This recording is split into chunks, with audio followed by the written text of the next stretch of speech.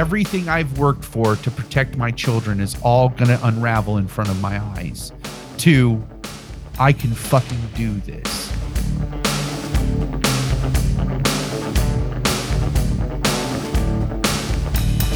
Now my neighbors are, as I described before, fucking empowered to stake signs in their lawn and have shout their racism from the rooftops.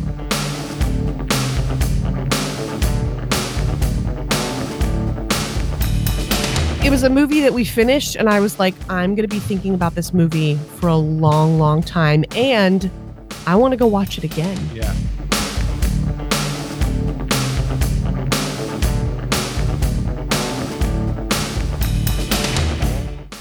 It's just so good. It's just, like, how's she going to get out of that basement? Oh my gosh, she got out of the basement. How's she going to have this fucking baby? How is she in that bathtub and the monster's coming up the stairs? And the monster's coming up the stairs. and you're just...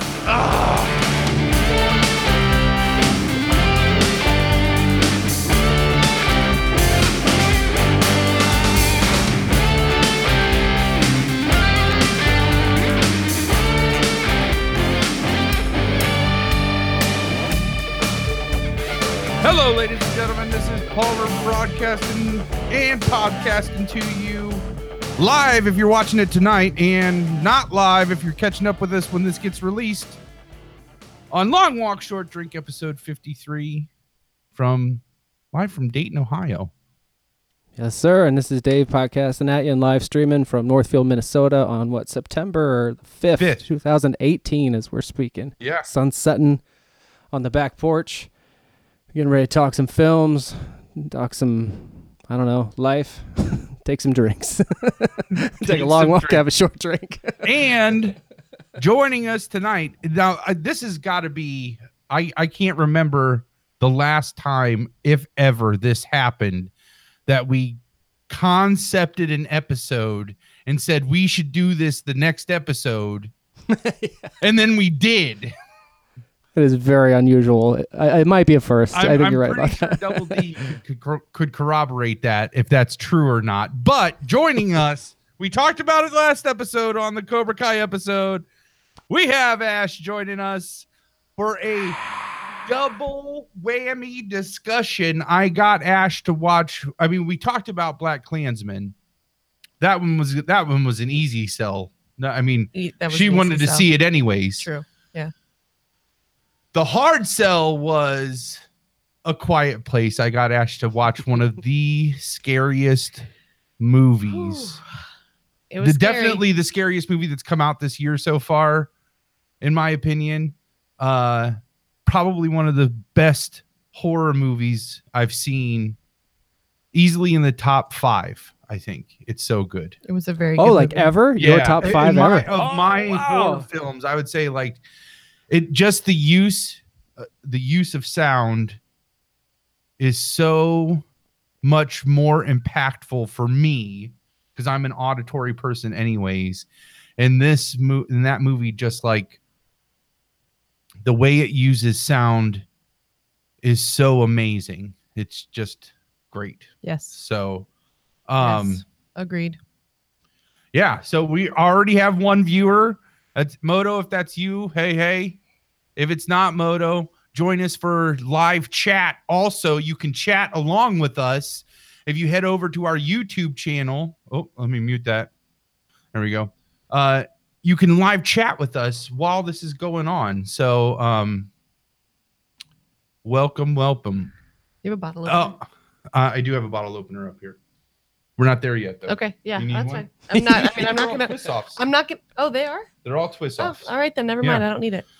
I Get ahead of myself. I want to be ready. I drink beer that opens itself. I want to be ready. Luxury beers. Yeah. I drink luxury beers that open themselves. That's great, is that? man. Is that Vincent Gallo? Is that who? That's Vincent Gallo, Buffalo 66. Thank you very much. Buffalo 66. Yeah. It is Moto. What's up, buddy? Good to see you. Hi, Moto. Oh, I got to get off the screen. Yeah, it's just weird because it's in delay. I like it over here. That's what she said. That's what she said. So I'm talk amongst yourselves. I'm trying to. There we go. We'll mute that. Sorry. No, I was going to ask a substantive question. Then I was like, well, that's probably best to wait. Yeah. There we go. Because now I can see the live chats and chat back on my 2 keyboards, 2 mice. I feel like sometimes I feel like you when we used to do Palmer's Picks, where you were like doing all the magic, and I do the magic with like trying to just. That's right. And it's just for You're me. the magic man it's for just this for one. me, Yeah. though. It's not for really. But yeah, 2 keyboards. No, you 2 do mice. you do the live stream. I mean, essentially, it's yeah. You do what I did for Palmer's listen, Picks. Before we start sucking each other's dicks. Your As fucking I'm wife wearing is my- there. I don't need to be here for this. If that's what's gonna happen, I can. Google. Let's be fair. Google does a fair amount of the live stream. they Yeah, if I anybody suppose. gets credit for the live stream, I think it should be Google. We're up to 3 viewers. Thanks for joining Oh us. my by the way. goodness. Make sure you're joining us over on our YouTube page where you can chat live with us as well. Yeah, man. So Cobra Kai was the last episode, right? It was so Yeah. good. It was Oh, so thanks. That was a good, guys. doozy of a. It was a. I really, really, really enjoyed it. Yeah. Really so enjoyed sweet. it. Yeah, I kept hearing her laughing out loud, like while she's picked up podcasts. A please and thank you would be nice. Oh yeah, you were like demanding people to get on the live stream. Oh yeah, get on the. Please get on and chat with us live. That's how I talk Thank to you. our audience. They like that. They come back. It's like when we That's piss. true. Wait till and a I say, break. Don't fucking go anywhere. We're just pissing. Well, They one like of the your way I audience talk. members wants a little bit of politeness. That's all. It's Moto. He knows I love him. He knows I'll say please. You could chat with us and Moto right now by heading over. If you please would head over to our YouTube page. Very nice. Thank you. It Very would be nice. great. I wonder if that might have been a Tarantino quote, like because I think maybe it's Travolta says that. It's like a please would be nice. Oh yes, that's what he said. That's what Wolf said it. Oh, shit. Oh, Pretty please with sugar on top. Clean the fucking car. yeah. Nicely done. Good job, Moto. Nice took drop, us a yeah. second. Oh, that's so great. Ash, where do you listen or engage with the podcast? On which platform? I have just on iTunes, the iTunes podcast app. oh, I cool. follow you guys on that and get That's sweet. notifications. And then most of the time I'm listening while I'm walking the dog because Mr. Tank moves slow. And so I get through a good chunk of the podcast every time we take a walk. Yeah. So she also listened to And sometimes Serial. when I'm cooking. You Yeah. listen to Serial. Oh yeah, the Serial podcast was really good. Oh, Yeah. the Adnan one. Yep. Yeah. Mhm. I Yeah. listened to that whole season that they had. So it was more than a season. It was on multiple episodes. And then I also listened to I'm gonna forget the name of it now, but it's the podcast. It's a podcast that broke down the Watergate. Stan the man would know that Burglary. podcast, I bet. And so each episode they take a different piece of the Nixon administration and the Watergate scandal from the burglary happening all the way through Nixon getting impeached. And it is so fascinating. It is brilliantly done and very well put together, and the parallels between things that are happening currently and that podcast are also mind-blowing. So Would it be in Yeah. your history on your supercomputer? probably I hope- would. I hope that podcast can do a season 2 next year. Well, they said On, that when they finished the season, they said that the next one they were going to do was going to be about the Clinton Impeachment. impeachment. Oh, okay. So I'm hoping that's just because they'll need more research time to do the one on the Orange Menace. Agent Orange, as Spike Lee calls him. It's been a long time. Serial. Did you listen to S Town? That's it's a Serial presents. So S yeah, they promoted that at the end of Serial, but I haven't gotten into that. I haven't listened to any of it yet. That one's really good. It's not the same as the Adnan, and it's not the same person. It's a different kind of host, if you will, or like guide into it. Not Sarah Koenig. We will But, it's definitely, really good. because she talked.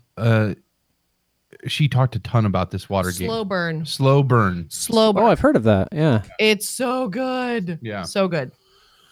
It's a Slate podcast. But yeah, the Cobra Kai episode, Yeah, she anyway. just would come, she would keep it on when she would come back from walking the dog. That's how I know she was really into a podcast, because she did that a couple times with Serial, and she, and I heard more chuckling over the course of the week of her listening to the Cobra Kai episode, because I mean, Moto gets so much credit.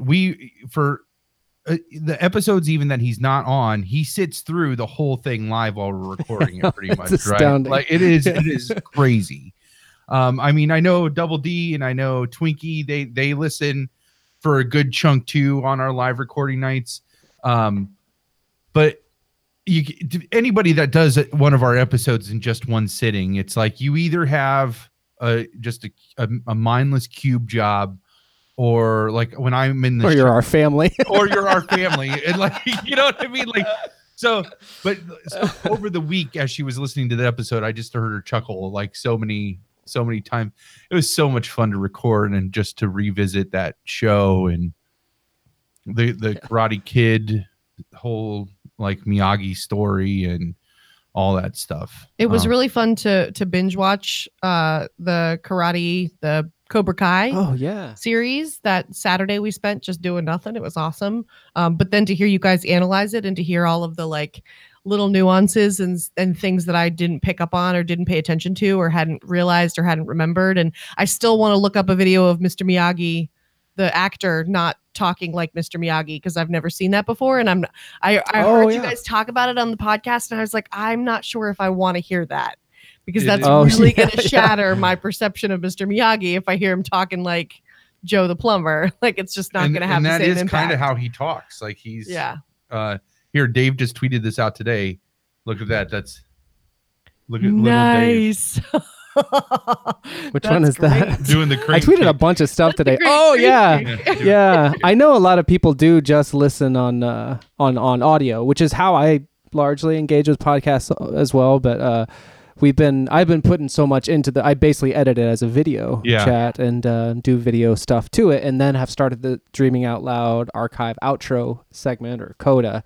And for Karate Kid, I had a lot of stuff. Like the first video footage I ever rolled on me and Moto was age 7 and probably 3, I guess, or maybe 4 4 for Moto and 7 for me, just about to turn 8, doing Karate Kid stuff. And so while there's a few minutes of that, I'll say, that's not Tank coming in.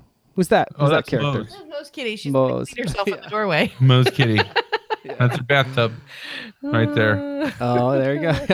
If I could do that, I'd never leave the house. If I could do that, this podcast wouldn't exist. I know. I'd still be broadcasting on the internet, but it'd be a whole different dark corner. Like, we'd be webcam guys. Yeah, yes, we would, and we would be rich.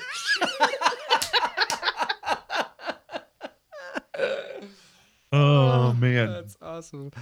But yeah, so I tweeted out the picture today, which is a still from the video CODA from Cobra Kai, which is me and Moto dressed up and doing Karate Kid stuff. And then I tweeted a link that I didn't put it at the CODA because I didn't want it to be so long, because it's like a 10-minute thing on its own. I realized a few years ago, the first movie I ever really made was having someone film me using the whole cast of characters of the Karate Kid action figure line and a playset of I don't know what they called the playset, but it's like the title card for the movie. And so I tweeted that out. It's a Karate Kid action theater. So anyway, That's lots awesome. of Karate Kid in my background, and we brought it to light last time. Well, Ash, did you have? Sorry, go ahead. I will argue that it's because of YouTube Premium but I have switched over to listening to the show on YouTube now, because it is most of the time it's just in my pocket, just like it would be if I was using a normal audio podcast app. And that's one of the benefits of YouTube Premium, is you can like go off of the YouTube app and it will still play if you're on an iPhone. Yeah. Yeah. Which is awesome. But it is nice to just at any time I can pull that out and just see us. on there. So I would highly recommend, if you have access to doing that, either at a computer to listen like in your cube or whatever. The YouTube is just it is a nice addition to kind of increase the podcast experience for sure. Yeah. And the timing is the same too. So if you do listen on audio and we mention something you might want to see in a video form, if you just make note of like, oh, it was at 3 hours and 45 minutes, then you can go to the YouTube. 17 hours. But we're doing a kind of a shorter. What's that? Is Oh, sorry. going to try and set a record someday? I think YouTube Live, there's a limit to how long you're able to record in one go. I think it's like 12 hours or something like that. It's like, Gosh, could you imagine? I mean, we are You close. could I mean, imagine, we've almost yes, you hit that a could couple imagine. times at least. Absolutely. Don't challenge me. The revenge episode, that one was. That was epic, yeah. That and we were like, I think there might have been. This was before I started to include the video feed on the YouTube, but I remember looking over. I'm watching the screen the whole time, but I know like Shamrock started to get really hammered. There was one moment where I looked at you and you were asleep. Oh, just for like a moment, but yep, I've seen that one. Yep. No, I mean, we I've drank. before, I so. probably drank 18 beers that night. oh yeah, it was such a long session. And it was like we were 7 hours into that show and like still had 3 more movies to talk about. It was ridiculous. Yeah. But today we have we both have sort of things early in the morning, so we're doing what we call hard out around a certain time. We're going to try and do 2 movies in basically 2 hours, which we're just going to. It's not like we can or can't. More than 2 hours. I mean, because if we start them, but we've already talked about Quiet Place a little bit, so we've teased that and yeah. What's I know you. So I'll cut this out if you guys don't want to talk about it. But I'm curious to know how like your new collective gigs are. I know it's early in that, or I don't know if you want to talk about it at all. But it's just been on my mind, so I thought I'd ask. Yeah, no, I mean, I'm happy to talk about it. So mine started. This is my 3rd week, so 2 weeks ago, and Don't say what it is though. Yeah, just the first your reactions yes. to it. So the first week was all orientation with a bunch of people in the same cohort, like learning about the job and figuring out, the ins and outs. And technically, my title is intern. Thankfully, I'm not being paid like an intern, but I am technically an intern just because my level in the job is at a lower stance than everybody else. So it's a 3-year program and they give me time to learn. I'll be doing 2 different rotations in 2 different areas of the work. And so the first 18 months is where I am now. And it's so first 18 months and then we transfer to a different area for the next 18 months. And the whole idea is that by the end of that, you are elevating yourself to a position where you can either get placed into a 3rd place and be there as long as you want to be, or, request and have the opportunity to apply to go and move around to other areas. I really like that flexibility that I've got opportunity to kind of explore and see where I'm going to find myself fitting or feel like I'm going to fit. It is a completely different industry than I've ever been in before. And so in that way, it's very new and still exciting because it is new. But also very intimidating, and it's a lot to learn. Thankfully, I'm coming in with a master's degree, so I'm a couple steps ahead of some of the other folks in my cohort who have bachelors. And this job will pay you to get a master's if you want, but thank God I don't have to have that as an option. Thank God. I'm not going to say never. Yeah. I don't foresee myself ever seeking another advanced degree, another degree period. I don't see it in my future. I don't see it as a necessity for my career. So that being said, I'm in a position where I'm learning and taking a lot of courses and doing a lot of certifications in the last couple of weeks in this new role. But it's kind of refreshing and a little bit exciting because I haven't been in classes in a couple of years. So it's going well so far. My office environment is super quiet. People are very business. Come in, do your work, leave. Not a whole lot of tell me about your life and your family and your friends and what do you like and what do you do. And the most personal it got was just my boss when we were having our first meeting, just saying, well, tell me a little bit about yourself. And so, I talked about I'm married, I have a dog and a cat, I volunteer at the hospital, but that was pretty much it. I did mention that I sing. So I think there will be opportunities for me to grow and develop and figure out where I want to land. And I feel like I'm in an environment where there will be opportunity for me to see places that I can land once I figure out where that is. But the money is better than I was ever getting at my last job. So, or ever going to get at my last job. I think I would probably have to be there for 20 years just to get where I am now in this new job. So that's positive. And so Yeah. it's definitely a learning experience, new schedule, new environment, new commute, all that stuff is new. But I'm enjoying it so far. That's good. Yeah. Yeah. Well, they better be nice to you. So far they are. That's Yeah. how I Yeah. see it. And I am in a different department, but work for the same organization I just started. So we're and it's the same.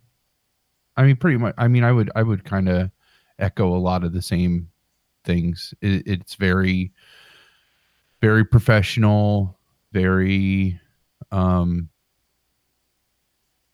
don't know, bureaucratic, That is Just true. very like there is an order to the way things get done, and so you do them that way.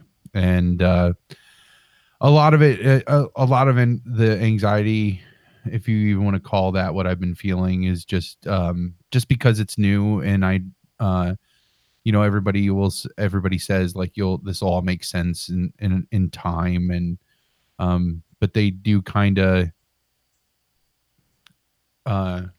just kind of throw you in, and you're kind of it's kind of your own responsibility to take charge of your learning and your training, and your all of those resources are available, but it's like you have to take the initiative to be like, okay, I want to do this thing, where do I go to find that? And so yeah, I mean it's okay. It's okay. I've been telling people like this is a great example. Like this is a great metaphor for my like how it's going so far. My cube is so small that like I brought Ash to see how small it was, and we both can't stand in it at the same time. That's how small it is. And so like I have there's plenty of storage in there, but there's like a bin, that has one of those doors. So it's a cube, and it's got a hanging bin on it with a flap door that like flaps out. Oh like yeah, this. I know what you And mean. then everyone I've seen up to this point, because I'll tattle on myself for being stupid, but everyone I've seen up to this point, you have to get it all the way out before you can like push it back, and it'll go across the top of that bin. And Yeah, it's like slide a big in. open like cavern, right? Well, there's a whiteboard on the back wall of my cube, and I went to open that storage, and it hits the whiteboard. It won't let you like swing it all the way open Because you don't have enough room like to pull it all the way out. Well, there's only like this much of a gap between that storage and the whiteboard, so the door like swings out, and it's like doom, doom, doom, doom. Oh man. And I'm just like, so like if you're down and you're like looking up into it, you can like feed stuff up into that cube, into that little cubby, right?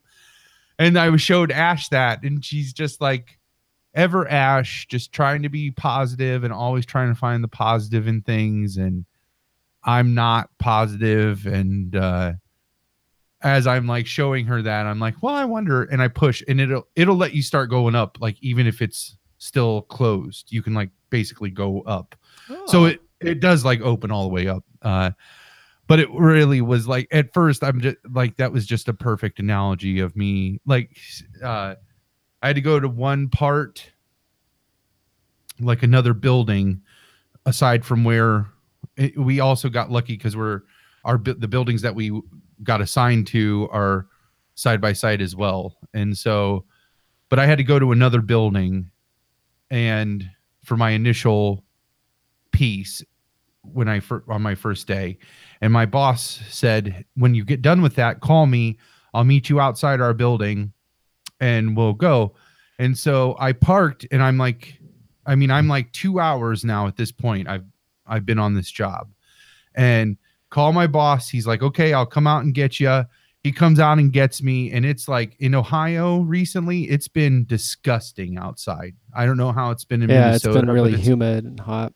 Very Super humid, super fucking hot, right? And so like I'm in a suit, I'm in like khakis and a shirt and tie and a jacket, and like I had to park like forever away from where because the lots aren't like, it's not like there's lots like right next to our building. So I parked and I'm like walking through this heat in my suit with my backpack. I meet my boss. Everything's fine at this point, like sweat wise, right?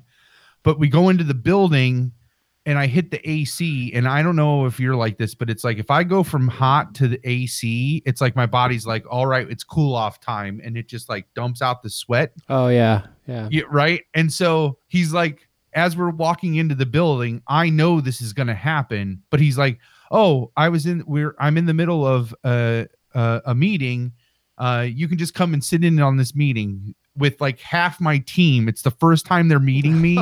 And I sit down and start, like, soon as I sit down, I'm sweating like a whore in church. Just like, I like to the point that like I had rested just this much of my arm on the table and I pulled it up and it was like a puddle had like spread out from that. And I'm like trying to like not let them see. I don't have anything with me. Of course, I don't have a handkerchief or anything. So I'm like trying to like scrape off this puddle of sweat, like without them seeing. I'm sweat. Like the first thing I did when I walked into the room was took my jacket off.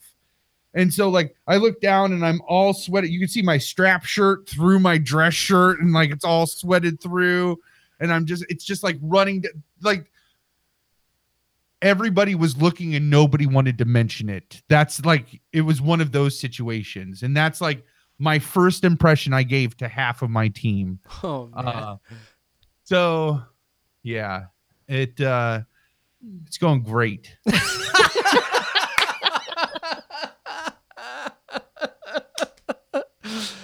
Oh, you'll all look back on that and laugh someday soon. Yeah. Maybe I'll give you like the in you need when Someday. you have to first socialize. Well, and I can say, like Ash said, like a lot of the people on my team are straight business. A couple of them are like so business, it's kind of intense. But the small group of people that I will directly work with that all have the same like title and job responsibilities as I do, they're like all goofballs already. I can tell. Oh, that's excellent. Which I mean, and I need that kind of levity.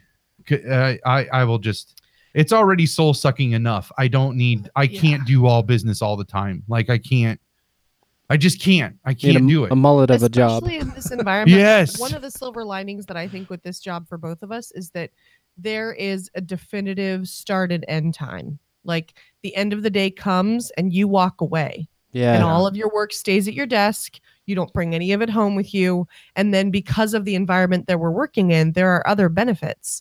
We have the benefit of a lot of time off, very generous time off.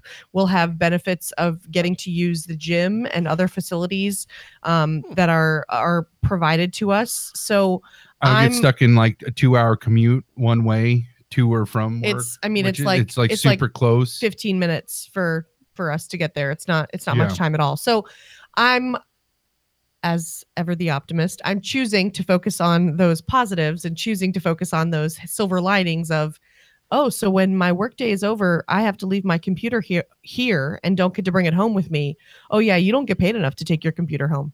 You don't get paid enough to stay late. You don't get paid enough to work until the job's done. Like we work until the end of the day and then the job will be there tomorrow. And everybody like Has that mentality. There's no, That's kind of excellent. it is Yeah. really, really excellent.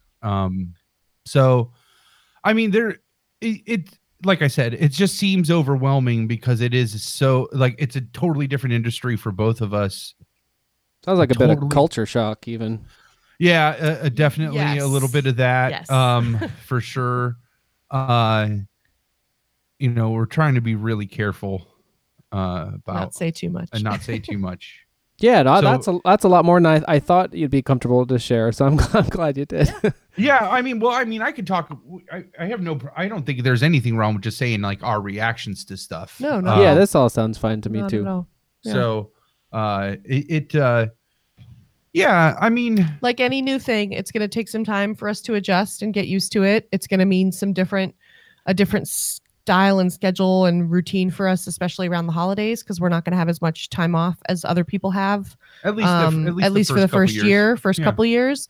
But again, the silver lining is if we play our cards right, then we could be in a position to talk about buying a house in a couple years, and could either have a definitive understanding of a career at this employer or a definitive understanding of exploring other options within Yeah. a couple of years. Like we'll be able to say, I think within a couple of years, we'll either be able to say I'm going to ride this out to retirement, or, okay, that was fun. Now I'm going to step back and go do something else. That's really what I'm looking at. It is I have 2 years to make my business viable, while it funds my business basically. So Yeah, it sounds like you get all that commute time back. That's yeah, huge. absolutely. So if I can make my business viable in these next 2 years, to be able to say, hey, we're in this position right now, and this is what I'm able to bring in and what I'm able to do, and I think that we can, based on these numbers, we can make this happen. Then what's the problem with like just putting this little bit of 2 years in? I mean, unless you're a trust fund kid or something like that, I'm pretty sure everyone who starts a business has another job until the one financially outweighs the other. I just heard, you'd think I'd know everything there is to know about James O'Barr, the author of The Crow, but I heard a recent interview where he said he talked about like when the comic got picked up initially and all this stuff, and he's like, I was working day jobs until I got the movie check. And it was a successful underground comic book and all that stuff. And that's just like an example of many. But yeah. And so he was talking about it's like reality. Oh, It's sure, just yeah. really a reality. Yeah. Yeah, but it's nice that if your day gig can be as cut and dry and stable and hopefully not too stressful, because I mean, I know what it's like to go sometimes and have a super stressful day job and then trying to find the energy for your passion is harder. So, what are you laughing? If you watch that video, you can see the moment that I get this next thing that Moto just put in the chat. What he's referencing. I can't. For some reason, I haven't worked out the chat today. What did he say? So we were talking about how hot it's been in Ohio, and he put, my butt crack has been a slip and slide, and yeah. Seriously, that's how hot it's fucking been here. It's like it's like 98% humidity and like 98 degrees outside. I haven't even fought to turn the air off as much as I did last year. Oh, That's how hot it's been. yeah. You got fresh air policy. Preemptively say it's about time to like. It's almost. I said it's almost time. I was wrong. I was like, oh, it's almost time so of year wrong. when we get to turn It's going to off be the air October and before we open turn all the it windows. No, not in Dayton, Ohio. Not for. We have the same argument here. Yeah, but Yeah. it's the other way, right? Like you want to turn it off, and No, I want to keep it on. Yeah. It's interesting because the bride likes it. Bride needs it cold. Like she puts it down to 65 at night. Yeah. Oh, wow. Air because she sleeps so Yeah. hot, and but at the same time she wants to have it open just for the fresh air and then if possible to hear rain and stuff like that. So we're not necessarily opposed on the idea of the whole thing, but I just have a lot less tolerance. But I can't for die. heat. That's the thing. Like I'm okay with opening the windows, but I'm not going to die for that to happen. Oh, you mean like be miserable? Yeah, no. And suffocate from the humidity. And Yeah. suffocate from the humidity and all that shit. Fuck that. Yeah. So, let's open a beverage of our choice. How about Yes. All right. Let's do that. that? And I'm gonna turn this light on quick. Just that's right out of arm's reach here. Just Oh no, one you're sec. fine.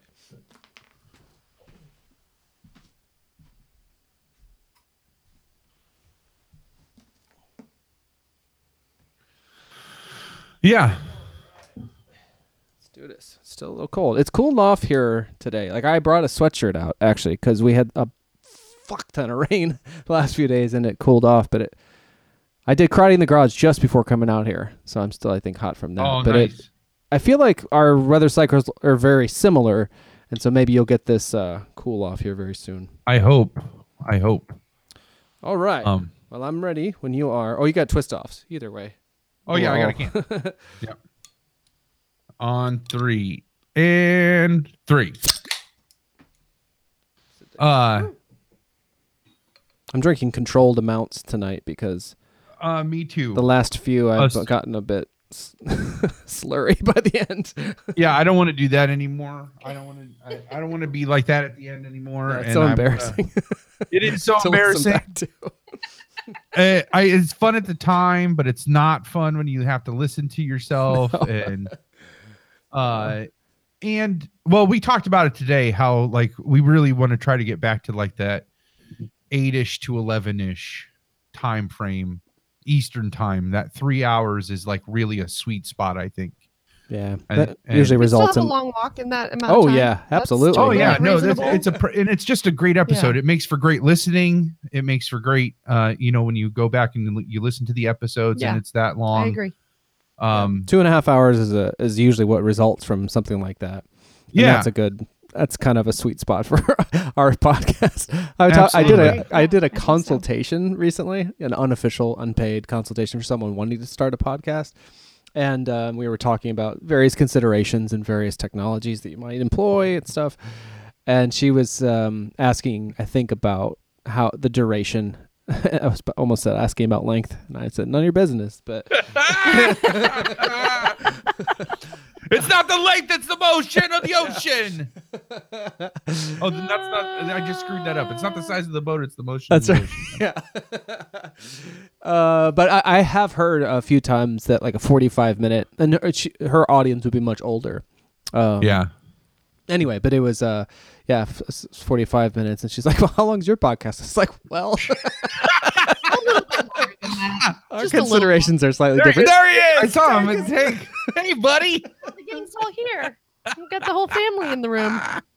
Look at him. Look at that little guy. And the cat stayed there when he walked by her. That wasn't passive aggressive at all. Yeah, no.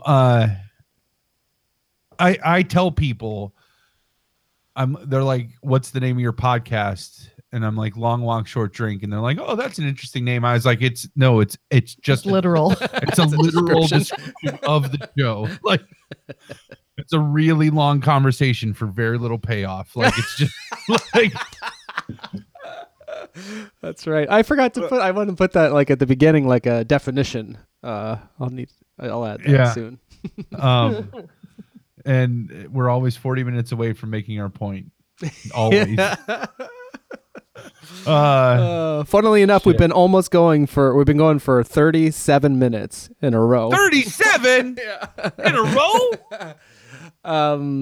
So that means we should probably work our way towards the topics at hand. Not necessarily, but it's an opportunity to do that. I don't know though. Like, I want to make sure we talk about these movies. If we get to it, there's some fun King Corner stuff, but that's a bit evergreen. I got the pinball machine that I went to. I want everybody to know I got the pinball machine that I went to Atlanta for working. It works. Yes, it's functional. It works. So it's great. Awesome. It's amazing. It's really cool. I did shoot that little video. I might shoot a different one, just from a better angle. But maybe we can tweet that out. So that's all functional. Yeah, you could put. I mean, unless you want to start your own. I mean, I know you got your own YouTube plans in the works, but we could put it up on the LWSD one as well, or put it as just a Twitter video. I sometimes do that. Yeah, I might do that. I got a Palmer's Pleasure if we get to them. I got. Let's not worry about the timing. Stuff. Yeah, let's talk about what we want. What's your Palmer's Pleasure? Well, I stumbled across this YouTube channel that is really good video essays on really about film writing. About film writing or about it's called Just Right is the YouTube channel. The words Just Right.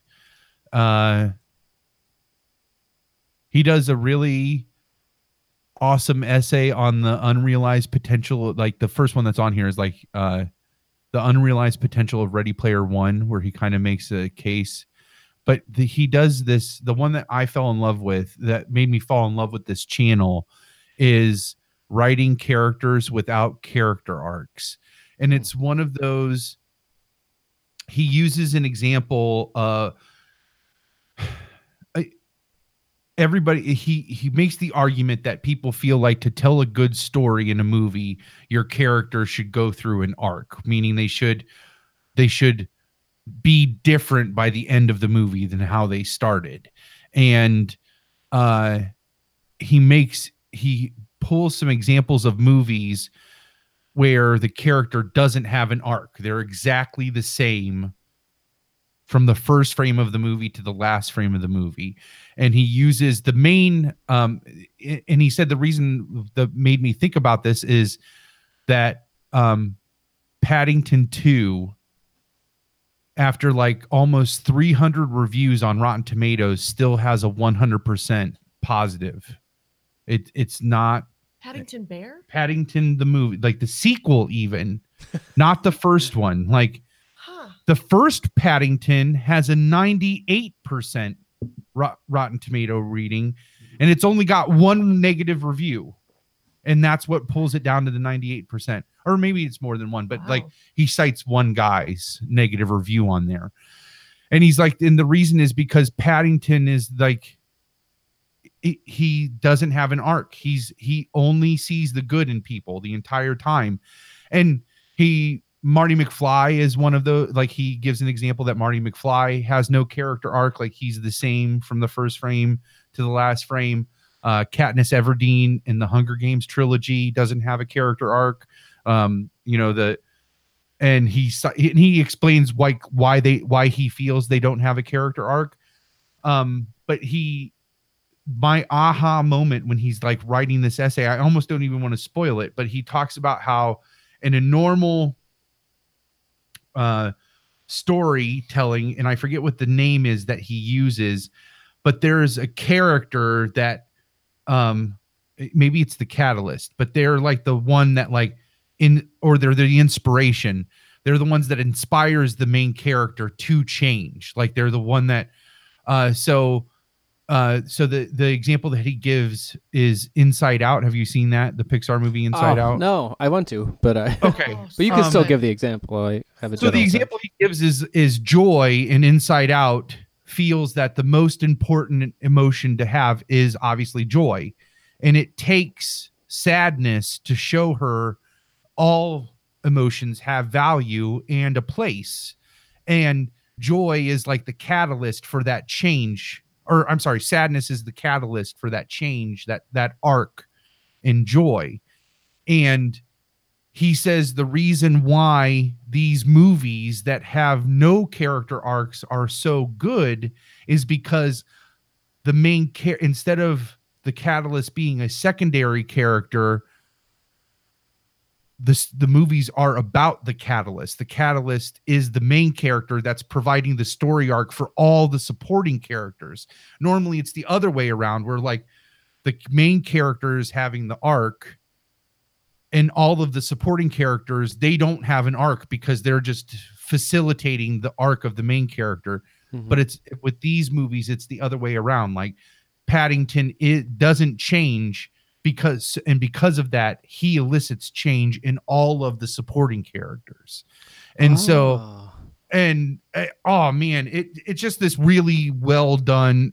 Of course, it's like a really well done, polished essay, but it also like, it was one of these like, like again, one of those things where it's like, I can't articulate why a movie makes me feel the way it does, or what it is about something that I like.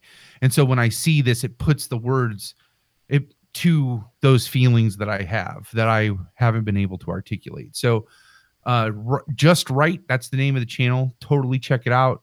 He's got great essays on there. Highly recommended.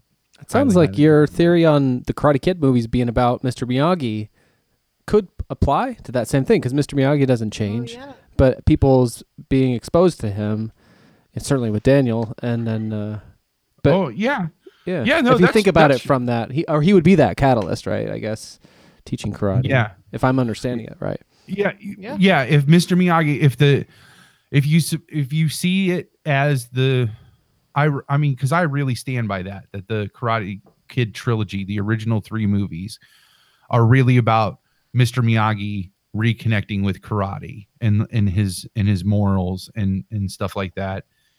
And yeah, so Daniel would be a supporting character that Miyagi doesn't change through the whole thing, but he elicits that change in the supporting character. So yeah, no, that would work. But totally check out Just Right. It's good stuff. And that's just because I'm gearing up. I want to start trying to crack this cannibalized script. So yeah, that's my Palmer's pleasure. That's a good one. I like it.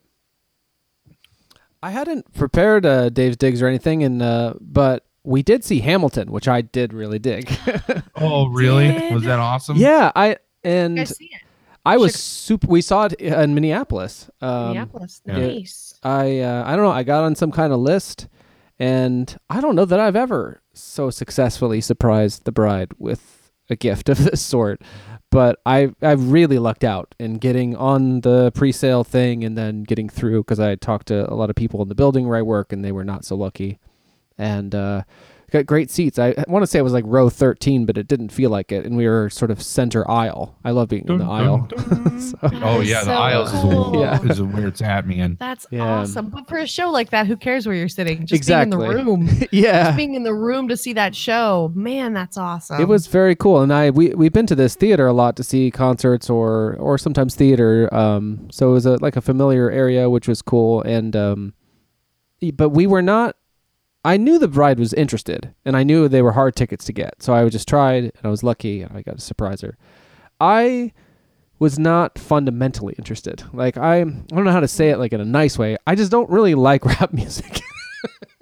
I don't like the rhythms of it. I don't really like the attitude. It seems so often to be about stuff that doesn't speak to me. In the same way that a lot of like pop country doesn't, like I just don't relate, and it seems a little silly, as I'm sure a lot of my taste in music would seem to the people to whom that music speaks.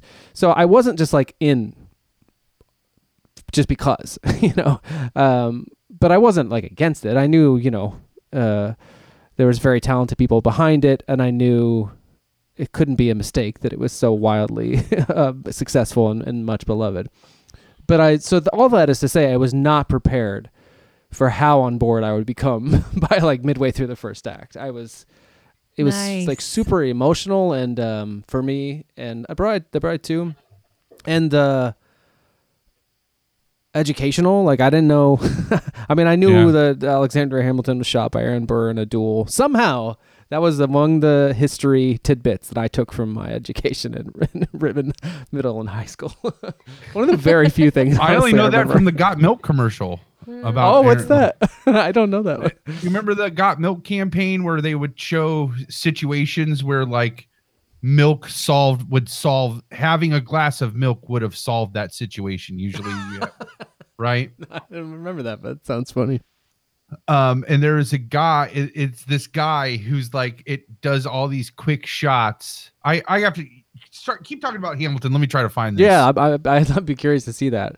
So it's we're seeing a touring cast, and I think it was like the second night of the show when it opened in Minneapolis. So it's traveling around. So it's not like Lin-Manuel Miranda and the cast that originated it, but the bride and I someone even got me, and her family got me the Hamilton soundtrack a couple of years ago for Christmas. And I hadn't listened to it, and neither had she. And there were a lot of people saying like, "Oh, you must know every word or whatever." I don't know why, but we were like, "No, we haven't heard it." So we experienced it fresh there. But she has been obsessed with this. This was not quite a week ago, last Thursday. She's been listening to it constantly. There's this one song that's been stuck in my head perpetually. Even like I couldn't get. Our dog has been waking up at like the wee hour, like at 4 a.m, and then we have to feed her and go back to sleep, and I couldn't get back to sleep, and part of the reason why was this one song that's in my head. It's the I'm not sure I'm getting the title right. but it Aaron Burr sings it, and it's something about waiting for it. Wait for it, wait for Yes. it, wait for it. Oh, so you know the show. I know the soundtrack. I know the music. I've listened to the soundtrack up, down, and sideways. It's really fun to. So I've gotten into trouble with this when I worked at my old job, but I would like start singing it at my desk and forget that I had headphones in and that I was in a cubicle village with people all around me. And somebody said to my boss that I had been singing and it was getting a little distracting, but that was one of the things that I was singing along to. You never told me about that. I know.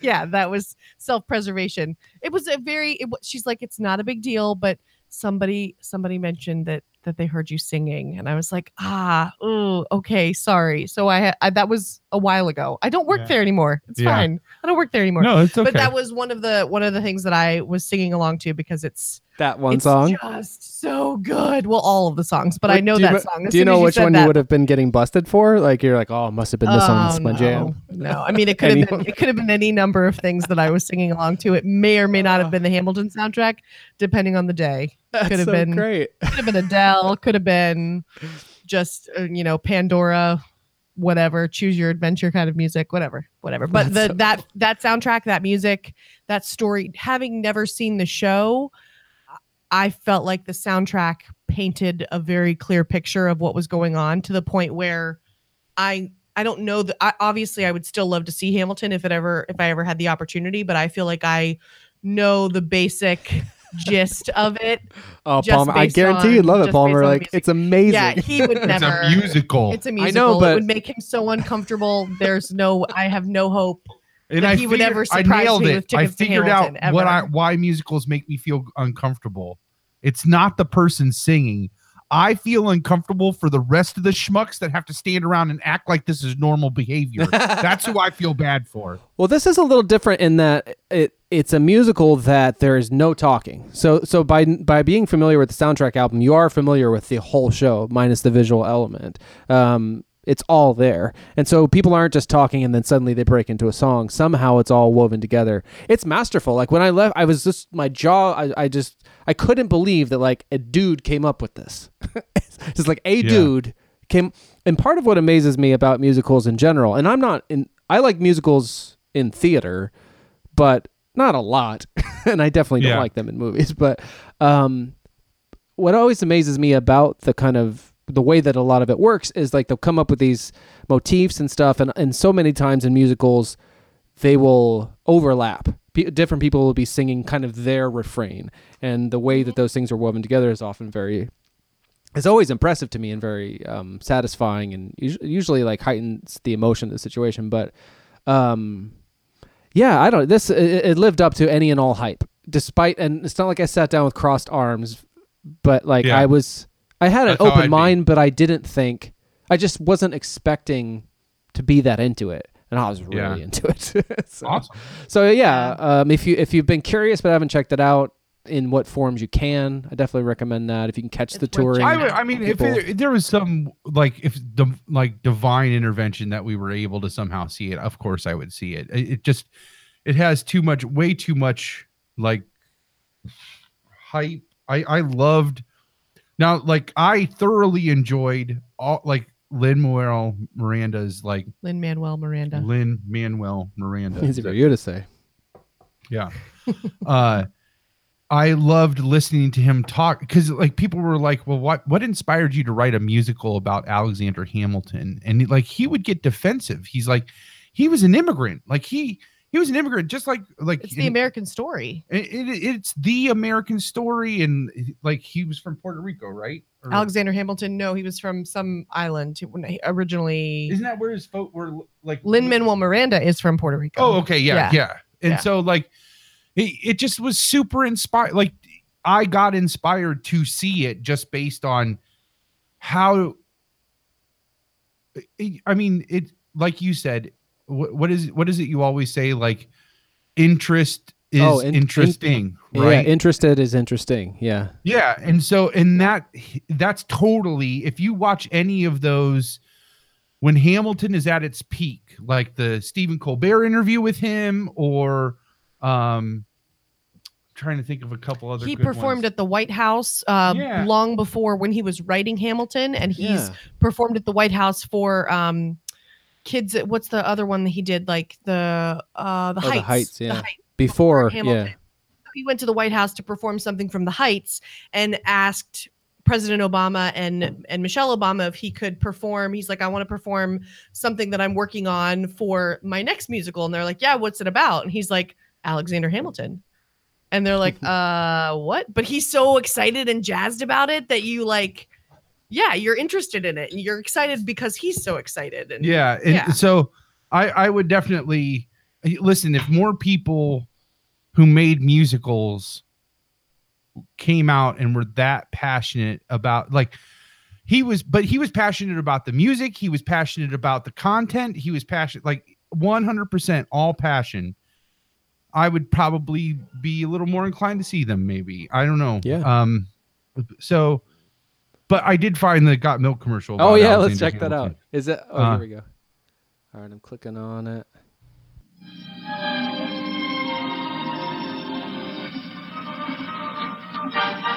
I remember that actor. Yeah. That guy's in the Geico commercials now. Wood dancing being one of my all-time favorites. And now let's make that random call with today's $10,000 question. It's a tough one. Who shot Alexander Hamilton in that famous duel? All right, let's The bullet. go and see who's out there. Hello, for $10,000. Who shot? Excuse me? I'm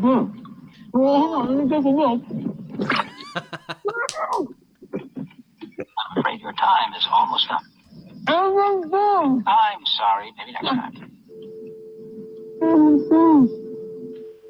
Aaron Burr. Oh, poor guy. If only it had some milk. Yeah. Yeah. I was not lying about the milk saves that, like, they made situations where milk would save the day. Would have saved the day.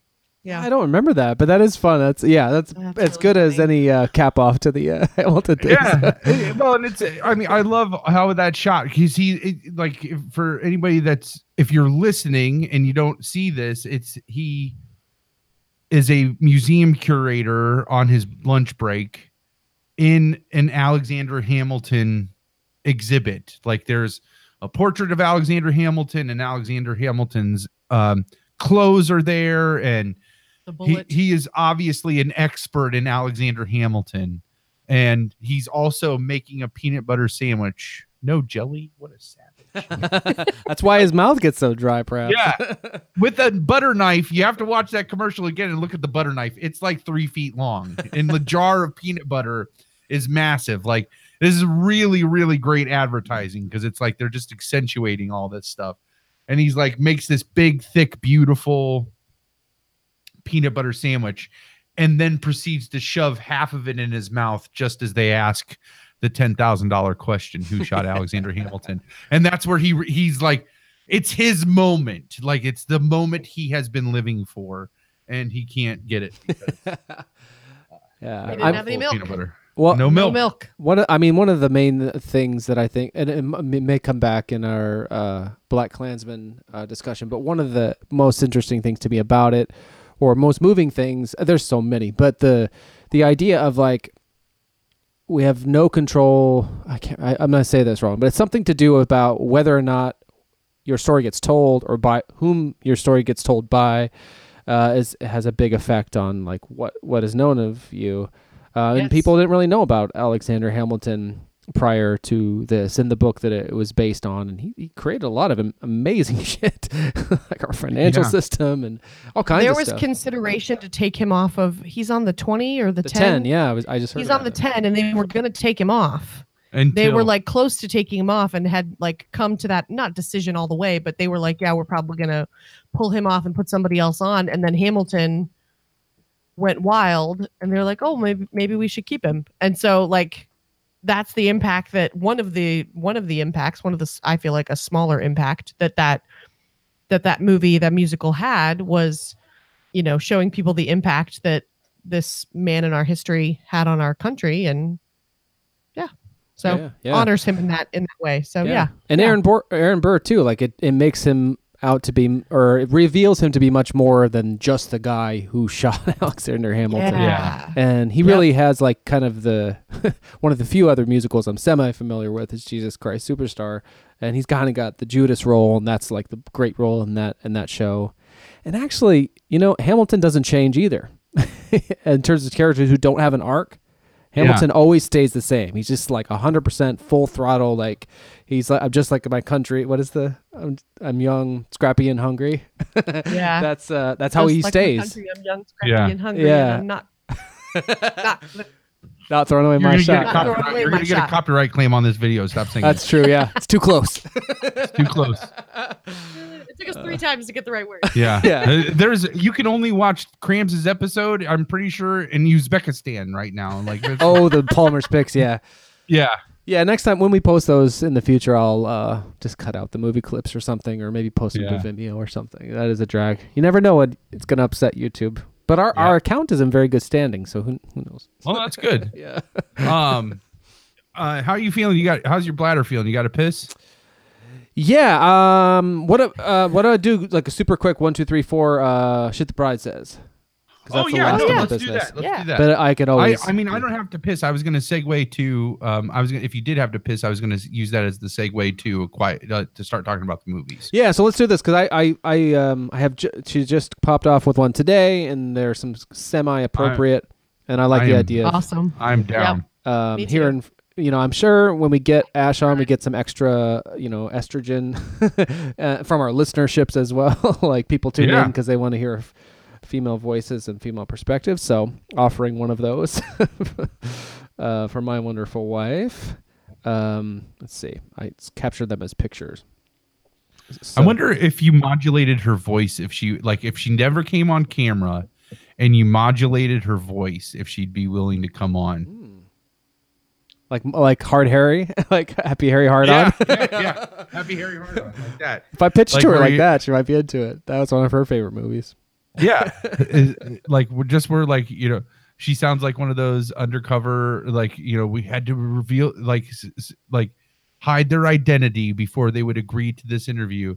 Well, the way I was talking, it was just like, I need to go in there and I need to go do that.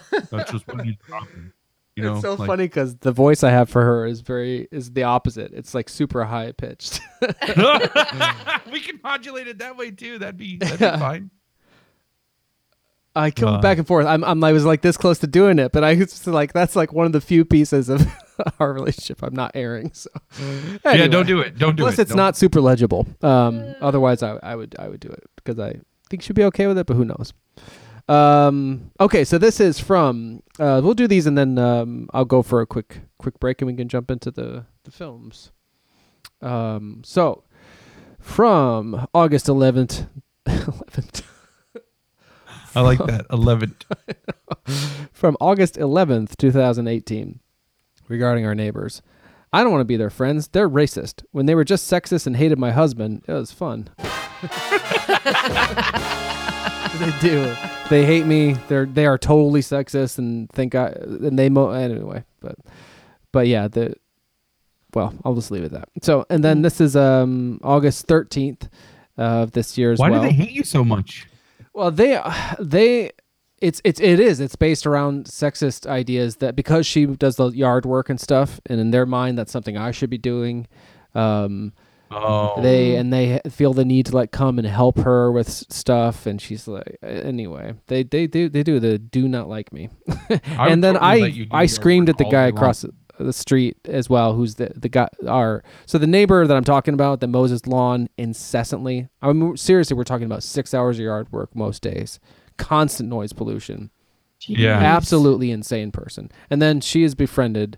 The bride is sort of befriended his wife, who seems to hate him as well, but also hates everyone. She hates everyone. They hate everyone. And so the bride just sort of uses her social skills to get the dirt and know what's what. But they said some pretty unfortunate things. Now she's like, so that tweet, she's like, fuck these people. But she still like gets the dirt. And so So this is similar from August 13th on being the only progressive surrounded by a cul-de-sac of Trump supporters. She says, "Let us be an island of righteousness in a sea of fuckery." I agree with her. I'll Yeah, take we that. are like the dude catty corner to I us. said it. An island Yep. of righteousness in a sea of fuckery. Yeah. I like much of Palmer's face. It's processing that. Yeah. Yeah. Are you guys Yeah. surrounded by these sorts of folks as well? They crop up in the weirdest of places for me. Like, and they are the weirdest of people. Which I mean, I guess I shouldn't profile or make assumptions or whatever you want to say, but like, I just keep getting blindsided by people who agree with our Agent president's Orange. agenda. Yeah. Sorry, Agent. I've picked that No. up from Spike Lee today, listening to interviews with him. He won't say his name. And I was like, I used to not say his name. And I think all that prick wants is for people to say his name. So I like the Yeah. idea of not doing it. Yeah. Fucking. Whoopi Goldberg doesn't say his name either. Yeah.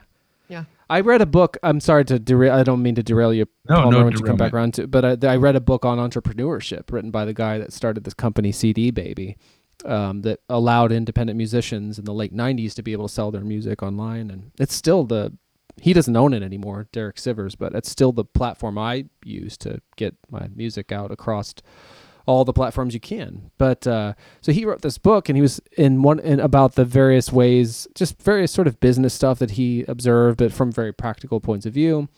It's real digestible stuff. And this was years before the situation we're in now. And he was like, you have to decide what success means to you. And as an example, he used Agent Orange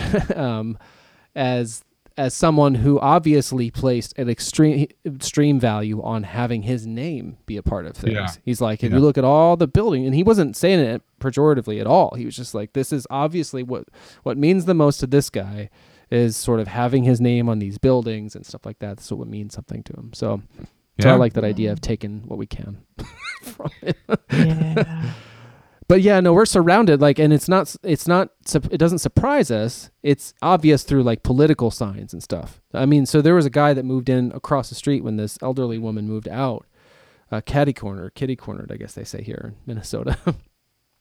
But he has a banner in his garage, huge banner that takes up most of the wall. One of those things with that prick's name on it, and he'll have I think he's a truck driver, maybe ex-military or something, and now he's a truck driver. And so he'll have these sort of big parties in his garage, and it's just all these white people gathered under that fucked up flag, and it's literally like a Klan. I mean, in my mind, if you support that guy, it might as well be a Klan rally.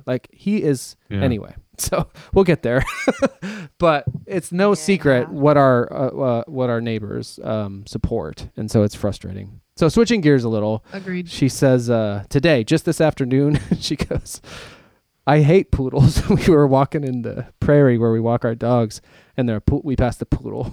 And she goes, I hate poodles. They just look bitchy. They're the canine equivalent of a Cardassian.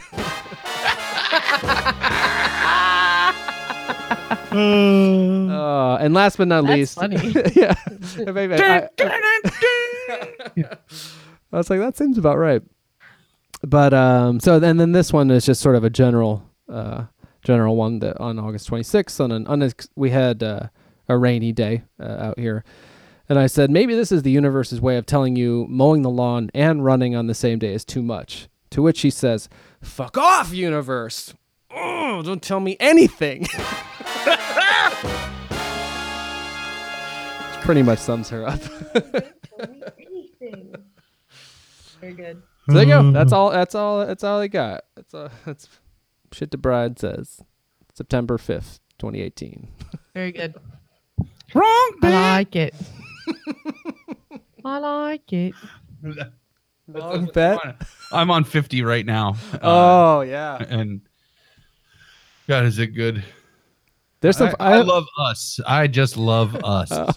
Me too. We are so awesome. I have a lot of fun like putting them together, and one of my favorite things is picking like the break music. So there's some fun ones of those coming up, Awesome. particularly when you get to Cannibal and the Cannibalized. Oh, When you hear it, awesome. you'll be like, oh. Yeah. But Awesome. speaking of breaks, Yeah, you need to pee? I could pee quick. Yeah. Unless you want to get into it, I could probably get through one movie before I do it. All right. Yeah. Well, let's. You want to start with Quiet Place? Sure. Yeah, that sounds good. Yeah. Let me say I have to give Double D credit here because before I ever considered watching A Quiet Place, you are the one who gave me the synopsis and kind of broke it down for me start to finish. Who? And you did. Oh, You said Double D. Because you told me that was Double D's theory. Oh yeah, of how yeah. to present a scary movie like that. When he Double D told me that if he sees that his son gets anxious when they're watching movies, and so if he sees his son getting too anxious, he will just spoil it for him. Just tell him what's going to happen, and then that lets his son calm. And it's really just one of those things. Kids are just susceptible to. They haven't seen a million movies, so they don't know the good guy's always going to win. So like when it's building that tension on, oh, is he going to pull it off? They really don't know. And so he'll just spoil it and be like, this is all going to be okay. Like this, and then that lets his son enjoy the rest of the movie. And so a tactic that works on a 7-year-old also works on me. Well, but Same here on many cases. So to be fair though, what the intent of that wasn't to get you to watch A Quiet Place. I typically will if I don't push. No, you don't. To get her to see something, right? So I'll usually say, you're never going to watch this, right? Or you're never going to read this. Oh right? yeah, I've heard that on the show before. and she'll be like, no, there's no chance I'm ever going to do it. And I'm being like, good, because I just need to process this and talk it out. Yeah. So I'm going to just spoil the shit out of it. And that's really, I saw A Quiet Place by myself. I saw all the hype of it leading up. I saw it. I went and saw it by myself. And it was impactful. And I just stuck with you. And it stuck with me. And I had to that was one of those I had to do that with, because it's so amazing from all aspects. It's the cast is on point.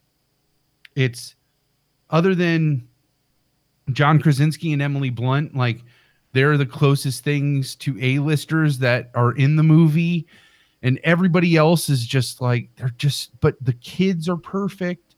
And I love the story about how he fought to get the deaf actress in because they didn't want to use her. They wanted to use a conventional like an established actress to play the daughter. And he fought for the deaf actress. And I love the story about Emily Blunt where she read the script and said, you need to fire whoever you cast to be your wife because I want to be in this movie with you.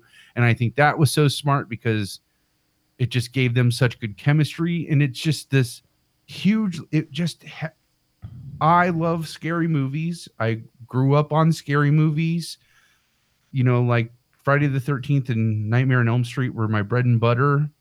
When I was a kid, I was, I could give I said how I could give I could tell you when the Puppet Master series jumped the shark when I was, 11, I'm still interested to check that out at some point. Yeah.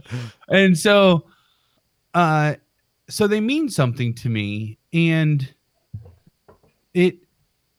this was one of those scary movies that just did so much for the genre that hadn't been done in a long time, if ever before. And so it really hit me hard just as a movie. I remember when I saw it in the theater, I was more blown away at what he was able to do with sound than being blown away by being scared. I think I was just so taken aback with how much the movie sucked me in that I didn't get a chance to even really get scared. It just like, it was just so good and smart and emotional, and fuck, I could cry right now just thinking about like some of the scenes. I agree. Oh, I going into it, I knew it was going to be a scary movie, and I was prepared for a scary movie, and it was scary. There were parts of it that were certainly scary, but again, I think given that I knew what was going to be happening through almost the whole thing, because you did a really good job of saying, and then this happens, and then that happens, and then so I understood the story arc and like the way that things were going to play out, but it was all the little nuances, the silence being such a huge part of it, that makes me now want to watch it again, because the first time I watched it with the lens of this is a scary movie, and it really the secondary, not even secondary, it became a primary goal and perspective on the film unfolded while we were watching it, because it's a story about parenthood. It's a story about the love that a parent has for their child and how a parent will do anything to protect their child. And when you and the story of loss and how a family processes loss, and how That's how I take it. I feel like both are tied together, because you see the loss that this family goes through, and you see it processed through each of the different lenses of the different family members. And you're right, like all of those characters have such depth and such grace. And I said, And the even death that, like, is the thing they can't talk about. They literally in this movie can't talk about their loss because they can't talk. They can't talk, right? yeah. And so like, but you realize how heavy that loss is on each of them, and how each of them is processing it in such a different way and carrying it in a different way. And each of them blames themselves, and each of them have these, like, I don't want to say that animosity is not the right word, but each of them are carrying this weight with them, because they all know how much of a struggle it was to go through that and to try and move past it. Yeah. And then while all that family shit's going on and all that like dynamic between the characters is happening, you've got this freaking monster who like keeps coming out and killing people. Yeah, And like at the slightest noise, you know. yeah. It was a movie that we finished, and I was like, I'm going to be thinking about this movie for a long, long time, and I want to go watch it again. Yeah. Oh, I nice. Because there are so many things that I missed the first time, and he brought up one of them that I was like, I didn't even notice that. There are so many little things that I'm positive that I did Which not one? pick up on. The potato chip thing in the aisle. Oh yeah, in the grocery yeah. store. I have this idea that, you know how we sometimes describe movies and stuff. What if we just watch the trailers? Because we're talking two movies, rather than describe anything. Just watch the Yeah. trailer and then have that be our description. Sure. And I then like that. It's probably in the similar when we get to IMDb Black page. Klansman. So then we don't have to explain stuff. Let me bring it up. Hang on. I put it in the chat there. I did realize that I will be more attentive and happy if I do relieve myself. So I might do Okay. that quick. Do you want to go piss and then we'll watch the trailer? When you Yeah, I think I would like to see the trailer just because it'll help. I haven't seen it in a while. Okay. Yeah. But I'll be super fast. Go yeah, for it. go piss and then Go for do you have to pee, babe? Go ahead if you have to pee. Probably. I'll get this set up. Hamilton doesn't hesitate. He exhibits no restraint. Takes and he takes and he takes and he keeps winning anyway. Changes the game, plays and he raises the stakes. And if there's a reason he seems to thrive and so few survive, then goddamn it, I'm willing to wait for it. I'm willing to wait for it.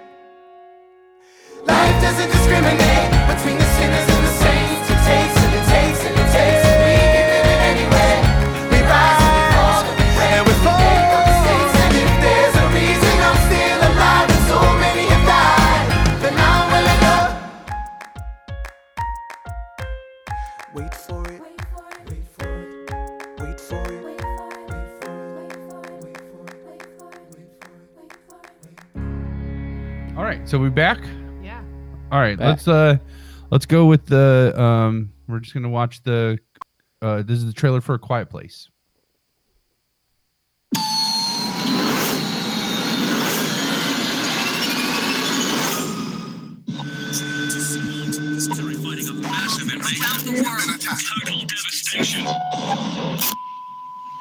Emily Blunt looks so good in this movie.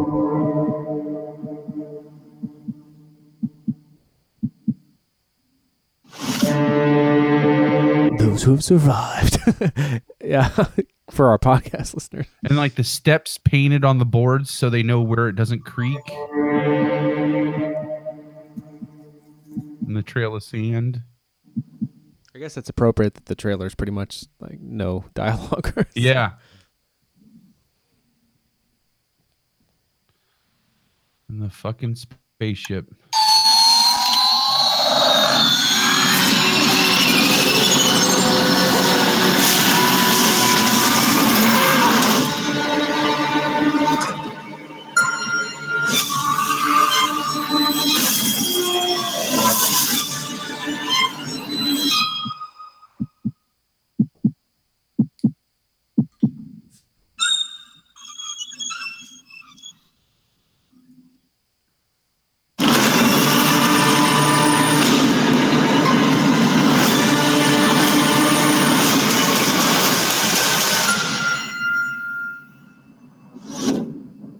Who are we?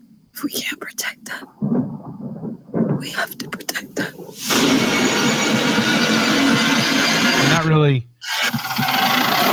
sums up its parents taking care of their kids.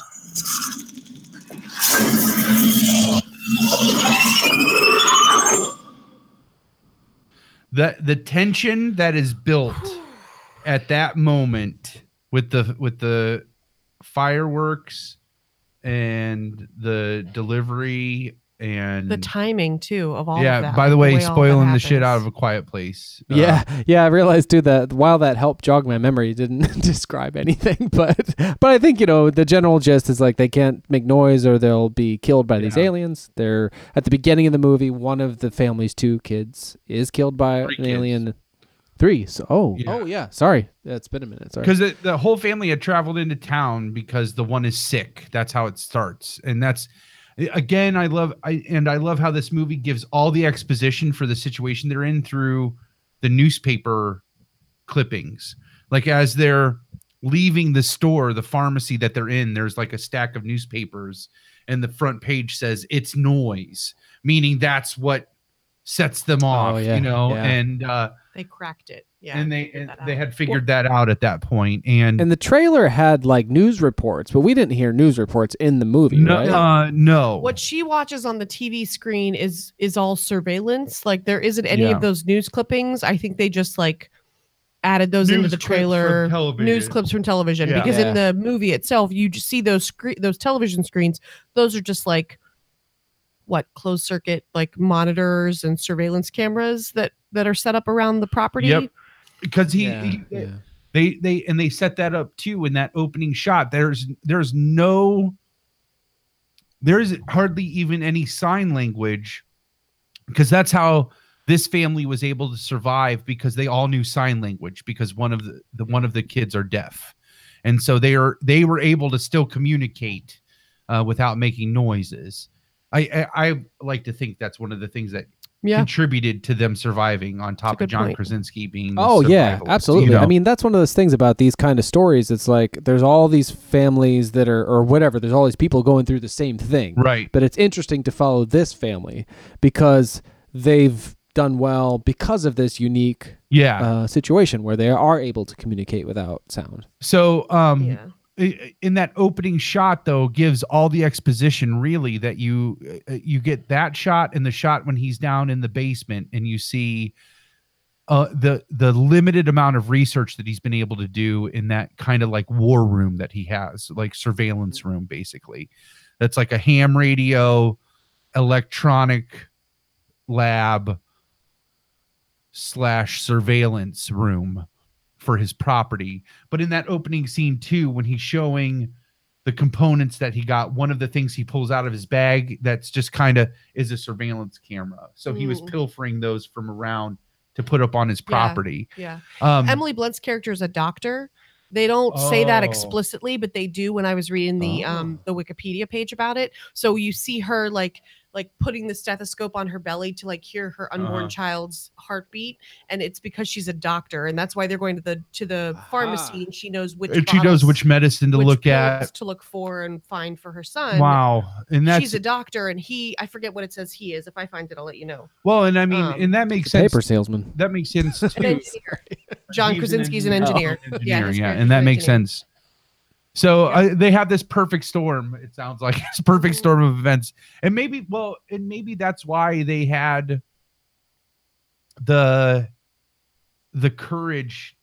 One thing that Ash pointed out when we were watching it was, it could be argued that it was immensely irresponsible of them to get pregnant, because Oh yeah. Emily Blunt is not pregnant at the start of the movie. It's like day 84 of this. It's never really said if it's an invasion or if they're mutants or if they're. Did you find that out in any of your research? It's like over 3 months in 2020, most of Earth's humans and animal populations have been wiped out by sightless creatures of unknown origin. There you go. So we don't know where they come from. What was I saying? So irresponsible of them to get Oh pregnant yeah. because- So, but that kind of takes away that, because if she was a doctor and he's an engineer, that's how they were able to come up with, because you find out that they have this plan, because it goes from like day 84 to day like 400 and something, like where it's been over a year now that they have been surviving, and she is about to burst pregnant, and they have a compound essentially all established, and they're in the process of soundproofing a room in their barn because they're going to have a screaming machine in a world that you're not allowed to make noise, basically.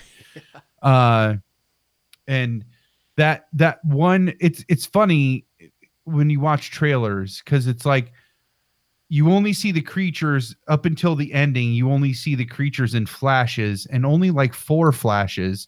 And you Mhm. saw 2 of them in the trailer. Yep. And then, And that's a complaint of scary movies, is that most of the time they show you the scariest parts in the trailer, so the movie itself doesn't end up being that. yeah, and they scary. depend on jump scares, which this movie does. It did have a couple jump scares, and I'm and it very uses susceptible sound to for those. that. So When the sound comes, when the sound Yeah. comes, it makes you jump because the whole rest of the movie is so freaking quiet. Yeah. I remember being in the theater, and like I didn't want to eat my popcorn because it made noise, and like it just Right. was so Yeah. quiet It was in the the quietest, like most tense theater experience I've ever had. Yeah, and man, it just is.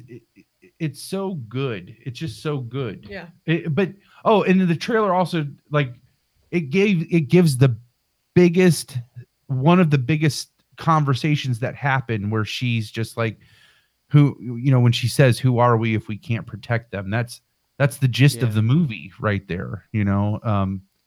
Is the length that a parent will go to protect their Yeah. child. Yep. Yep. Bottom And line. I have a question as someone who hasn't seen it since it came out. Is she pregnant in the opening scenes where they still have the? No. So she gets pregnant after that. So I wonder if they kind of keep that in the. I don't know, because maybe it'll bring new life, literally, and some Yeah. hope into having lost that other child. That's how I What I- interpreted it. Yeah. Yeah. Or is it this twisted way to replace the child that they lost, because they lost their youngest child Yeah. in the opening scenes? That's really what sets it up.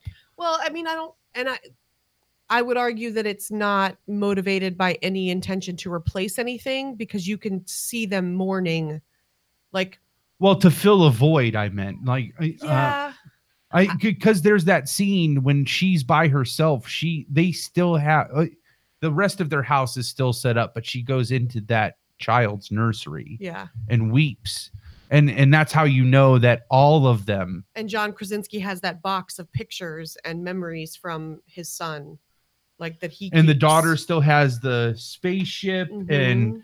the other son is kind of like the mediator to try to keep the peace between everybody. And that, you really realize that all of them are carrying the guilt and responsibility of that child's death.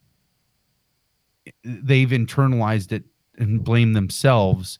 And because they literally cannot talk about it, that's where they've all spiraled to. That's what really makes me think that I know that the main idea is that it's about parents taking care of their kids.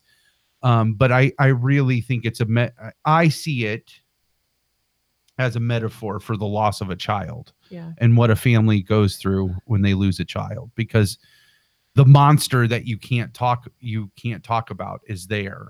And it's the death of that child. And they have to live every day being reminded, because they have to live with that monster as well as live with the loss, and it's awesome to me thinking more about it, the depth and breadth of the story, given the limited resources that they had.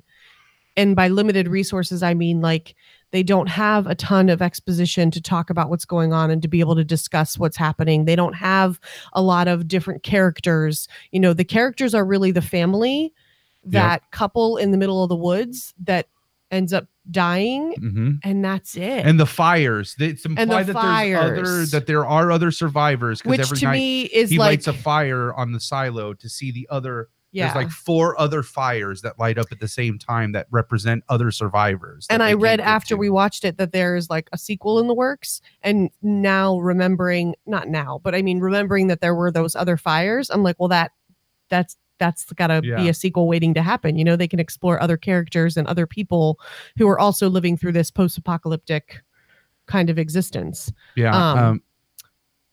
One other aspect that I found really interesting when I was reading it is that originally John Krasinski was not going to caption the dialogue, the sign language between the family members.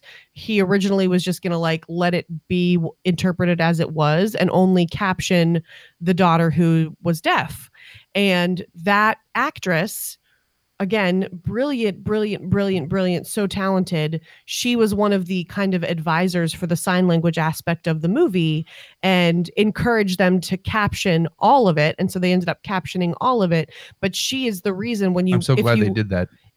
Me too. Because it's so much better of an explanation of what's happening, and you don't have to guess and try and figure it out. But one thing that the daughter did was, as she was helping the rest of the cast kind of learn sign language, you can see it that the way that they sign is different based on the character, based on their motivation, based on the whole who they are as a character in the movie. The teenage daughter is frustrated with her dad, and so her sign language is more quick and shortcut, and she cuts off words and cuts off sentences. Emily Blunt's character, when she's talking to her son and she's going through the this is why you have to take care of me when I'm old, and she's long and dramatic and really strings out her sign language and makes it this very eloquent and verbose kind of communication. John Krasinski's character is short and to the point because he doesn't have time to screw around. He's trying to protect his family and needs to get people where they need to go, and it's all business. But those nuances and those differences, even in the way that they're signing to each other, shows the level of communication that this family was able to form given such limited resources, in that they couldn't communicate. So the limited way that they can communicate, you still see their characters unfolding and developing through the way that they interact with one another. Yeah, no, and that's so true.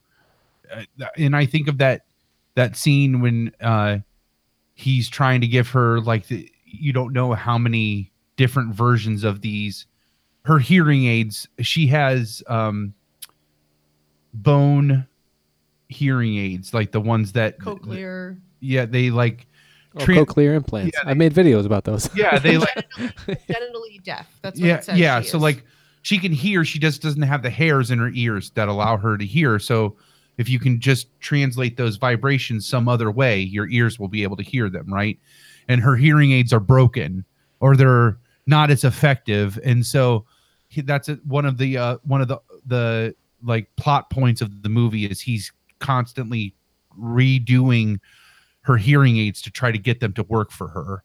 And you don't know how many versions he's come up with, but he gives her another one, and she's like, that, she's signing, it's not going to work. And he tries to just push her hand away and put them in her ears, and she's like, just stop. And the way she signs that is like a kid like a teenager, like, yelling you know, at their parents. Yep, Yeah. No, that's great. That's one of those things that's so beautiful. I'm remembering now too, is like that metaphor for the grief. I love that what you said about the monster being like a physical manifestation of that. And this is the best kind of science fiction, the kind of science, because like, again, I'm not a fan of rap music as rap music. Like I'll listen to 80s music just because it's 80s music, just Right. because I don't care what it is, it probably make me kind of happy. Yeah. But like, not all rap music is gonna make me kind of happy. Hamilton did, because it's infused with it's like that's the vehicle through this for this passionate story. And same thing here. It's like the best kind of science fiction for me, or the only kind of science fiction that I can really get on board with, is when it's when it's telling us, is when the science fiction element of it heightens the story that is being told. Yep. So like you're saying, this is a big metaphor for the fact that these people can't talk about. They literally can't talk about the trauma that they all experience and how it's affecting them all. So one of the ways that manifests is like the deaf child thinks that. Doesn't she think think her father feels it's her fault or something? Thinks that they hate and her. she doesn't even get to tell him that. The brother tells the dad, like when they're at the waterfall, and he's like, another beautiful scene where he takes him out to the waterfall to experience. And you can see the terror that other brother has, the terror that he has about making any noises and being in situations where he's going to have to make noises because the way he was affected by his younger brother's death is that it is like paralyzingly fearful to do anything or go anywhere or have any experiences, because he is so panicked that something's going to happen to somebody else in his family the way that happened to his little brother. But like him, and so then John Krasinski to help him get over this is he's kind of forcing him to learn how to fish, to forage, right? And really you find out once they get there, it's to realize that as long as there's a louder noise that's going to cover for you, it's okay to make noise in this world that you're not allowed to make noise. And so at first they're just next to a river and they can actually talk, like just have a normal conversation. And then he takes him to a waterfall. And this is where the sound editor better get a fucking Oscar for this movie. Like it's just, you have spent up to this point, and this is the other thing too, this movie, there's not one frame wasted. It's only like 87 minutes long. It's a short movie. It's not very long at all. I should not speculate. I have 90 minutes. It's 90 minutes. It's 90 minutes. So they don't make hour and a half long movies anymore. They're all like 2 hours plus. So I remember the second time through realizing like, man, this is so short. But it's perfect. It's just, there's not a wasted frame. But the sound editor deserves an Oscar because you've spent 40 minutes up to this point with nothing louder than that first scene when the spaceship goes off. And it does this. It's one of the only like jump cuts in the movie where they go from the river to the waterfall. And it's like, it is flooding you with sound in the theater. Thunders. It's like so you're there in the waterfall with the father and the son, and this is where they're in a safe space that they can finally talk and that's when the son says like, do you blame her? And John Krasinski looks hurt. Like he looks physically hurt. He looks emotionally hurt. Mm-hmm. Like, how could you think that? No, I don't blame her. And he, like, again, you can't talk. And the son's response is, you should tell her. How can he tell her? Like, because they can't talk, you know, like, shit. Yeah, it is. It's really emotional. Yeah. Like it really, like somehow, even though they don't say things, and we're talking on a podcast where we say everything for like 4 hours. Yeah. It's so unbelievable how much they communicate with those silences. But yeah, so then there's I gotta say, it has to be under that waterfall that the kid was conceived, because that's another thing. Oh, yeah, exactly. I didn't even think of that. That's a great insight. That's gotta be true. totally gotta Practical business. I mean, Yeah. I would get taken out for just burping or farting for sure. Absolutely. And or just my belly, just like feed me, like any of those things. In like in traditional, so this is the one, I guess, and it's a scary movie so you got to take everything with a grain of salt. The one thing that was just a little hard for me to suspend disbelief on is like this, it all falls apart in this at the same time. Everything falls apart at the same time. Like she steps on that nail and goes into labor at the same time as like the daughter's like, fuck my family, I'm so gonna run brutal. away, at the same time that the father and son are out like having their moment by the waterfall. So it's like they've spent 500 days almost as close together as possible, and the first time that they're all spread apart and all apart from each other, that's when everything good decides to go down like that. yeah. Presumably the first time. We don't know and what that's might have true. happened.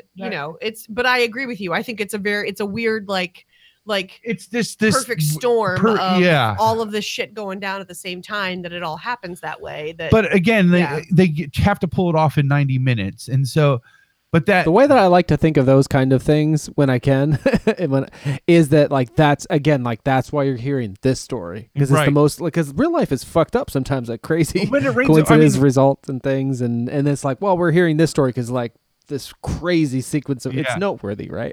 In Well, the fictional how many world. times have you felt like when it rains it pours in your own life? Like, and again, Yeah. like movies always heighten everything, and that's exactly what this is just like, or you're never handed more than you can, you're never handed more than you can handle, or whatever. Oh, that's interesting. You Yeah, know, so yeah, because they do kind of handle it. I Yeah. mean, right, as best they can. Some of them pretty well. So that all comes down, and I love the birth scene, like that, the tension oh that's my built gosh, the tension in that around whole- from the moment she 5 steps on that minutes. nail. yeah. Oh, that alone, that was enough. Well, Yeah. Honestly, because she's pulling And- the laundry basket up the stairs, and you see her pull that nail, and the audience knows what's going to happen. Beautiful foreshadowing. I mean, just like the Totally foreshadowing, is just foreshadowing. like, and then the fact that it stays there. Yeah. Like I just kept waiting for someone else to step on it. Yeah, It was, yeah. it was such saying. a looming menace. and luckily it never plays again. But then the trick that she does with the egg timer, because she's in that tiny confined basement with one of those things Mhm. that we've seen up to this point, there's no stopping them. It There's kind just of like reminds me of the Predator alien, like the alien from Yeah. Predator. It looks similar, not the same, but similar to the that's Predator fair. alien. I get I always think of the Cloverfield monster, just because they have those like the really long arms that kind of come off their back. I refuse to watch Cloverfield. Oh yeah, I haven't seen that yet. you He refuse. keeps, So he keeps bringing it up, like, "Hey, how about we watch Cloverfield?" I Wanna wanted watch Stay it? tuned her for to watch Long it. Walk, Short Drink. I really wanted to watch it. Oh yeah, I can't do it. Oh, No. yeah, that's interesting. But I don't I think I don't she think will. it's a good idea. So we finished anyway, this movie, yeah. and as we're going up to bed, she stops and she's like, "And another scary movie that I can't wait to watch again." Like oh yeah, yeah. That I would watch again. That I would watch definitely watch again. again, just because, like we were saying at the beginning, like you watch something for the first time and you miss a dozen things that you're not paying attention to because there are other things that draw your attention. That's one of those movies that there are so many layers. Even in that 90 minutes, I know there are a dozen things that I didn't Yeah. see the first time. I saw a bunch. Well, in like, and you saw it watching it for the second time with me. I saw you a saw bunch a of bunch. stuff. Yeah. Yeah. Well, that was third well, time in for that you. opening scene, we're 40 minutes away from the point. In that opening scene, one of the things I noticed that when they're in the pharmacy and they're foraging, the chip aisle is complete. It's all still stocked. The rest of the store is completely like decimated because chips are noisy. The bags are Yeah. noisy. The chips themselves are noisy. That's the only thing in that store. That aisle is pristine. It's all That's fully awesome. stocked. Yeah. And Fascinating. who would think of that? John Krasinski, like a brilliant filmmaker, would think of that. But the tension during the climax is it's some of the best horror movie tension. It's just so good. It's like How's she going to get out of that basement? Oh my gosh, she got out of the basement. How's she going to have this fucking baby? How and is then, she in that bathtub and the monster's coming up the stairs? and the monster's coming up the stairs. And then the son's got to overcome all of his fear and go off on his own to do something, like to literally save his mom. You need to know how to do this so that you can take care of me. That's what the mom told him before he left on that trip. And then he has to go off on his own to take care of his mom, like to go set off that firework, and like, so good. And that so many layers. they're building up. The daughter's coming back. John Krasinski's trying to find his wife. The son's going to light the fireworks. Emily Blunt's getting ready to have the baby. The alien's coming up the fucking stairs. She's crowning. She's gonna have to scream. It's gonna happen. It's coming. And that fireworks goes off, and like you get flooded with sound and color from the fireworks. Yeah. And she screams like right into the camera. She screams and just like, and your tension is relieved just like hers is, because that sound is there. Again, that and then my sound immediate editor. thought is a newborn fucking baby, a newborn baby. What's that? How are they going to keep a newborn baby quiet? Right. And that's where you realize that what they were doing in that room in the basement of the barn, where they were putting all the paper up on the walls and making that crate, that's all soundproofing. You realize that goes But that's to brilliant shit. Foreshadowing. It's brilliant. And it's brilliant, like building up the character and the story. And it's almost like the lights and the sounds that you hear and that you don't hear are also characters in the story. It's not just they're not just extra. It's kind of a payoff for the fans, because once you realize what they were doing, you're like, that's never gonna fucking work. That's not gonna work. And it doesn't. It falls apart as soon as they need it. It falls apart.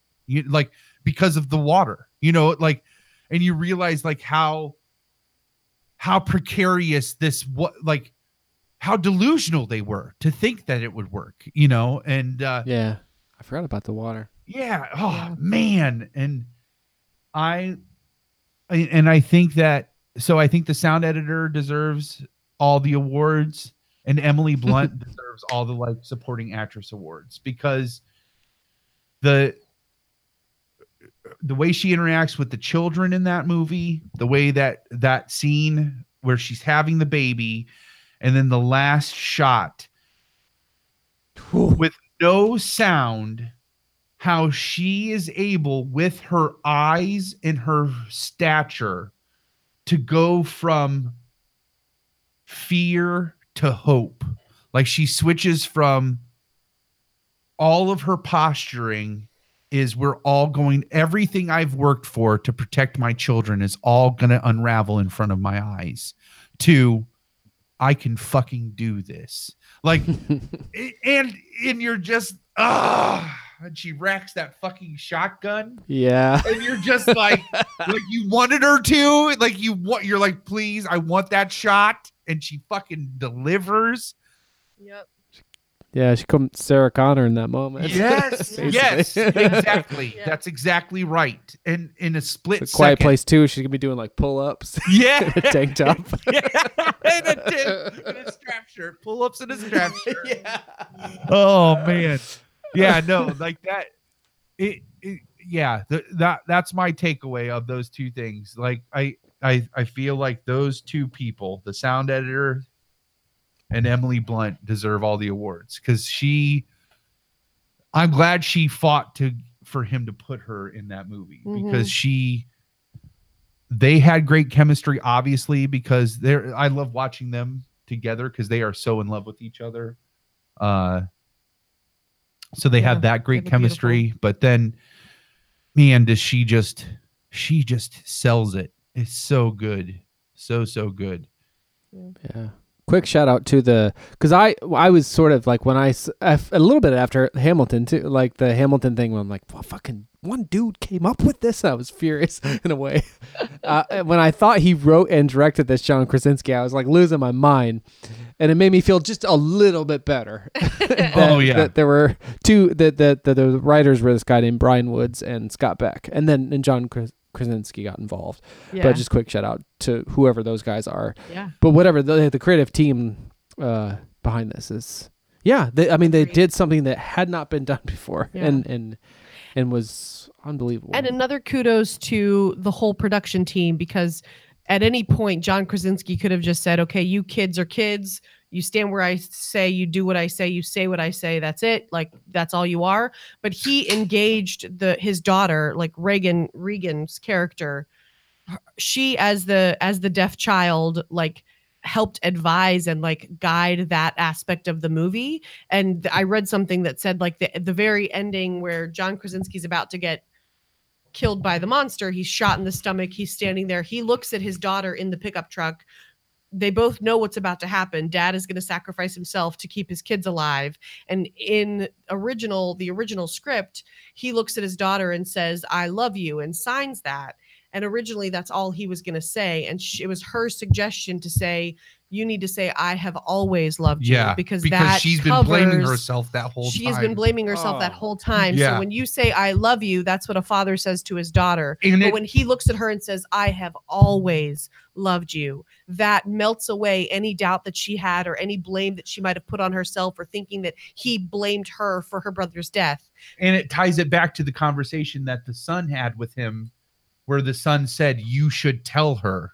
And that's what he uses his last moments. That's the first to opportunity do. he had to tell her, and he did. Yep. Yeah. Was to tell her that. And it's not tell your mother I love her, or it's I have always loved you, because he needs to clear that up in those last moments. And the slow-mo and because you can see the creature is like behind him and coming in, and that, and like it's out of focus, and just like that. So, and the brother hits the e-brake on the truck at the same moment, and just like, fuck that movie. Yeah. It's a credit to all of them. Yeah. How moved we all are. Yeah. It's thinking about it. Yeah. Yeah. And I grew up with deaf grandparents. So there's a certain kind of like rings true sometimes when you see like a real person doing a real thing, like, because there's some things about that are very specific that I saw it recently in Castle Rock. Actually, I haven't confirmed that, but I'm pretty sure this one actor like has to be actually deaf, because some of the vocalizations and stuff that happen. I haven't started that yet. Are unmistakable. I can't wait, though. Yeah, I don't think we'll have time to get to that tonight, but there'll be time in the future. We'll Castle Rock it up. Yeah. Yeah, I need to start it. So I started. I did start Rick and Morty. Shout out to Crams. I really? started Rick Shout and out Morty. to Crams. Yeah, I'm one episode into that as well still. Oh, so good. So you had said earlier that this movie, I don't know if you even said this, but it's 90 minutes long. The budget was 17 to 21 million, which I don't know how much they actually spent, but that was the budget that they were given. It's made over $330 million. That's every horror movie, and like even like shitty horror movies, they have a budget of 10 million and they'll make 125 on opening weekend. They don't need them to go 2 weeks. They've made. That's so impressive. Yeah, they like. Yeah, this movie was released in March. April in the United States, April 6th. I read an article that said this year has kind of ushered in this refinement of the horror genre, where films like A Quiet Place, Genetics, I think is that the name of it? Or is that Hereditary? Hereditary. I haven't seen that yet, but I hear it has a shout out to Coven in it, which I like. Oh, the idea really? Oh Yeah. my gosh, that's fucking awesome! Who puts a shout out to COVID in there unless they make a public access television show? Like seriously? Yeah. Oh, man. I haven't seen it yet, but Borchardt did talk about it on the Cinema Fireside radio show podcast I listen to, and he doesn't usually. Well, he'll talk about COVID. He won't talk about anything American movie. Anyhow, but yeah, Hereditary I've heard a lot about. The Bride is interested in that as well. But which means I will certainly get to see those movies have made a case that there is room for intelligent horror movies. Like studios should stop using them as cash grabs, because there are people who appreciate really smart horror. There's a way to do horror that is substantial and smart and has That's good not just story behind schlock. it. That's not just Like Annabelle or any of those where it. I feel like do you guys feel like that maybe is a lot to do with last year with 2 years ago, I guess now, with Get Out. I mean, I feel like that was Yes. was the smartest horror movie that I'd seen I do. Yeah, in a long time. So it's like kind of there are other smart horror movies. I think that Get Out helped perpetuate that. But the case that this article made, I'll see if I can find the article, is that this year we have had a predominance of, and it's not even October. That's the other thing too, is usually they save horror movies starting now. Like they come out August, starting in August through October. That's when all the horror movies come out. That's when they're going to make the most money, because they're just trying to capitalize. Like it's like, they give them a minuscule budget.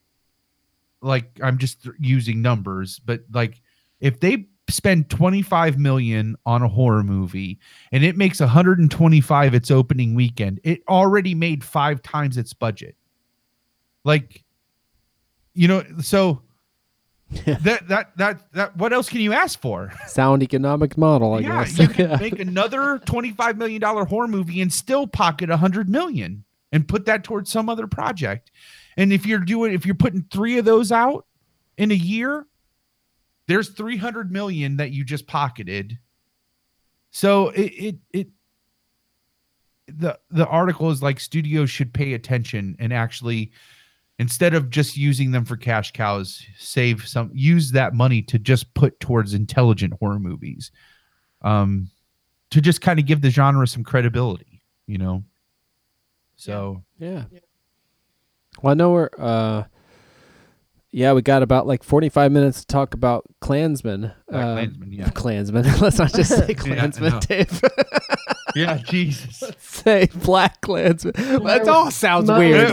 Moto's never going in the woods again after Blair Witch Project. I've never seen Blair Witch. I don't want to see that. Oh, the Blair Witch was just my fantastic. God, that's a magnificent.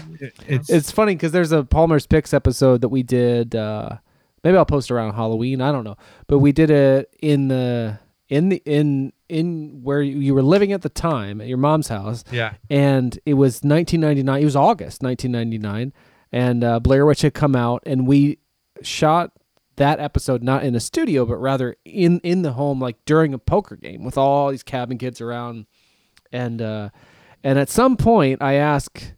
We're asking various people what their favorite independent film is, and Palmer says Blair Witch Project, which I had not seen yet, but I was super excited to. And as the cameraman, I just like point away and like run away. He's like, no. But I soon did thereafter, and God, that is such a good movie. I don't know. I feel like you could handle it. You do? Yeah. It's smart and kind of clever in the ways that some of these movies you've gotten on board with are, but like a different. It's got its own specific take on a situation. What's the other thing that you said? I have not recommended to watch a movie that once you finally watch it and you've been disappointed by it. It's true. Yeah. I mean, I wouldn't mind sitting down and writing down all the movies that you've suggested that I've been like hemmed and hawed and resisted for so long, and then watched them and was like, okay, yeah, this is a really good movie. Silence of the Lambs. 7. 28 days later. So if you're, have you guys watched that one yet? Yeah. So if you're long short drink listeners, the last time Ash was on, we kind of laid out this plan that we would have we would call them Palmer's Pick instead of Palmer's Picks. Yeah, like the Palmer's Pick. Yeah, the Palmer's Pick, where I would propose 3 movies that because Ash I will say, oh man, this is such a great movie. I don't have any interest to watch that. That's her reaction. That's the tone I know she doesn't Those like are the it. words I hear every time. That's such a funny collection of words. Extremely. Yeah. No, I've decided that that's not a movie I want to watch. You and I'm should not like interested you in it. know, Dave. You know how much Fight Club means to me, right? And like, Yes, I. and the first time I mentioned Fight Club, she was like, "I have zero interest to ever watch that movie," and I'm just like, "Oh, like no." Nothing like He being picks his married to belly know how button annoying with you kitchen sound. gloves on. Like you gotta like see that. And we finally watched it, and she didn't. She said that's really good. That was really awesome, but that was about the extent. Except for like 4 or 5 days later, she's just like, I can't get that fucking movie out of my head. You know, and so I did say that. Yeah. so we did see we did watch 28 Days Later. And did you like that one? Yeah.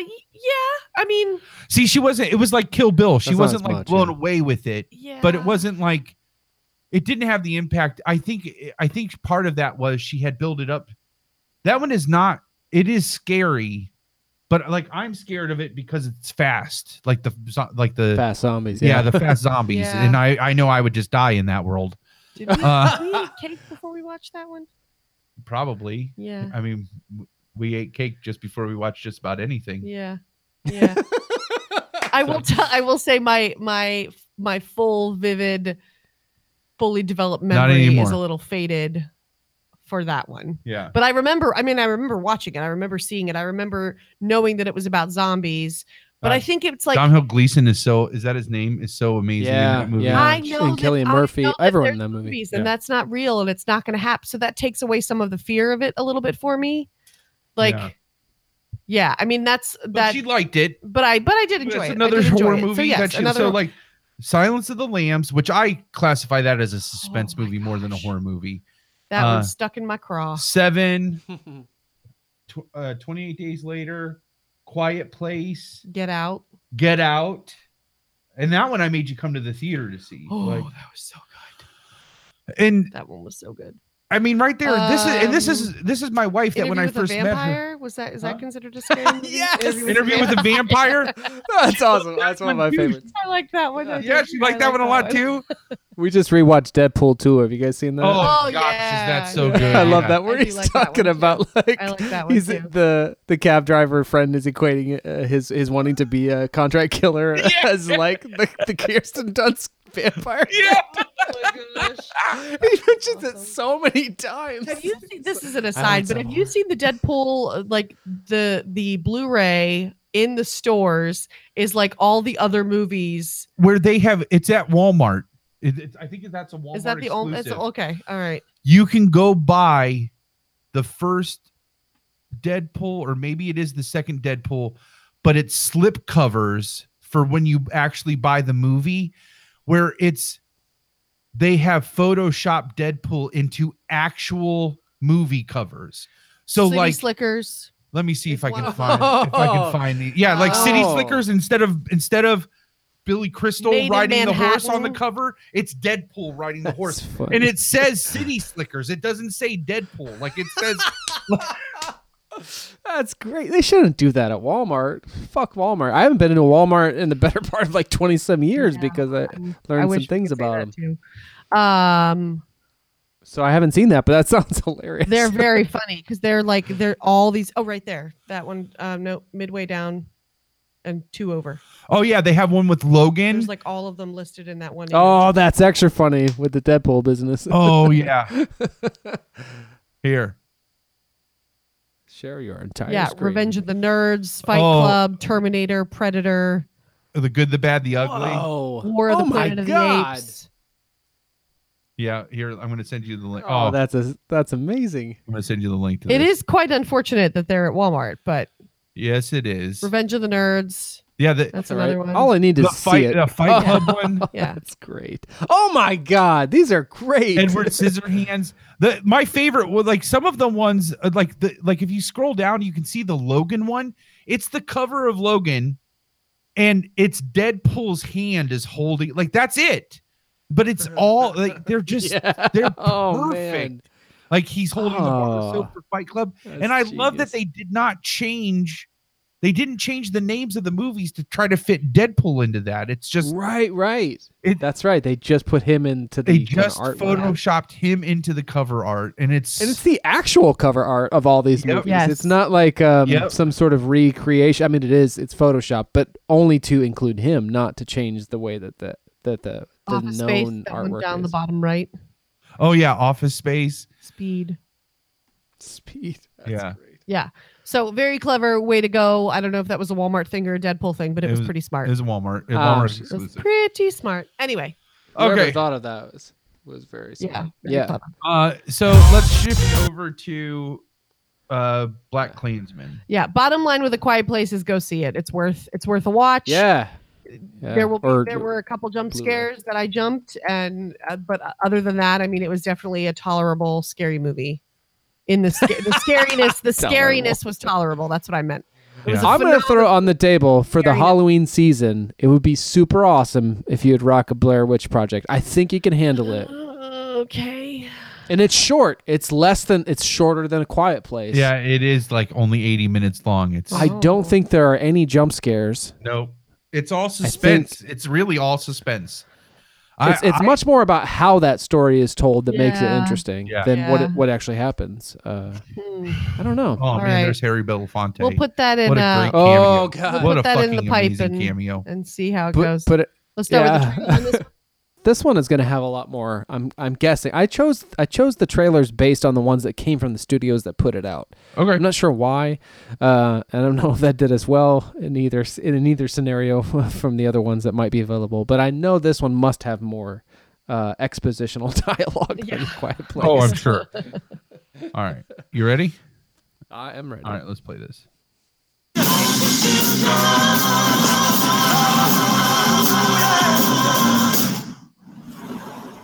There's never been a black cop in this city. We think you might be the man to open things up around here.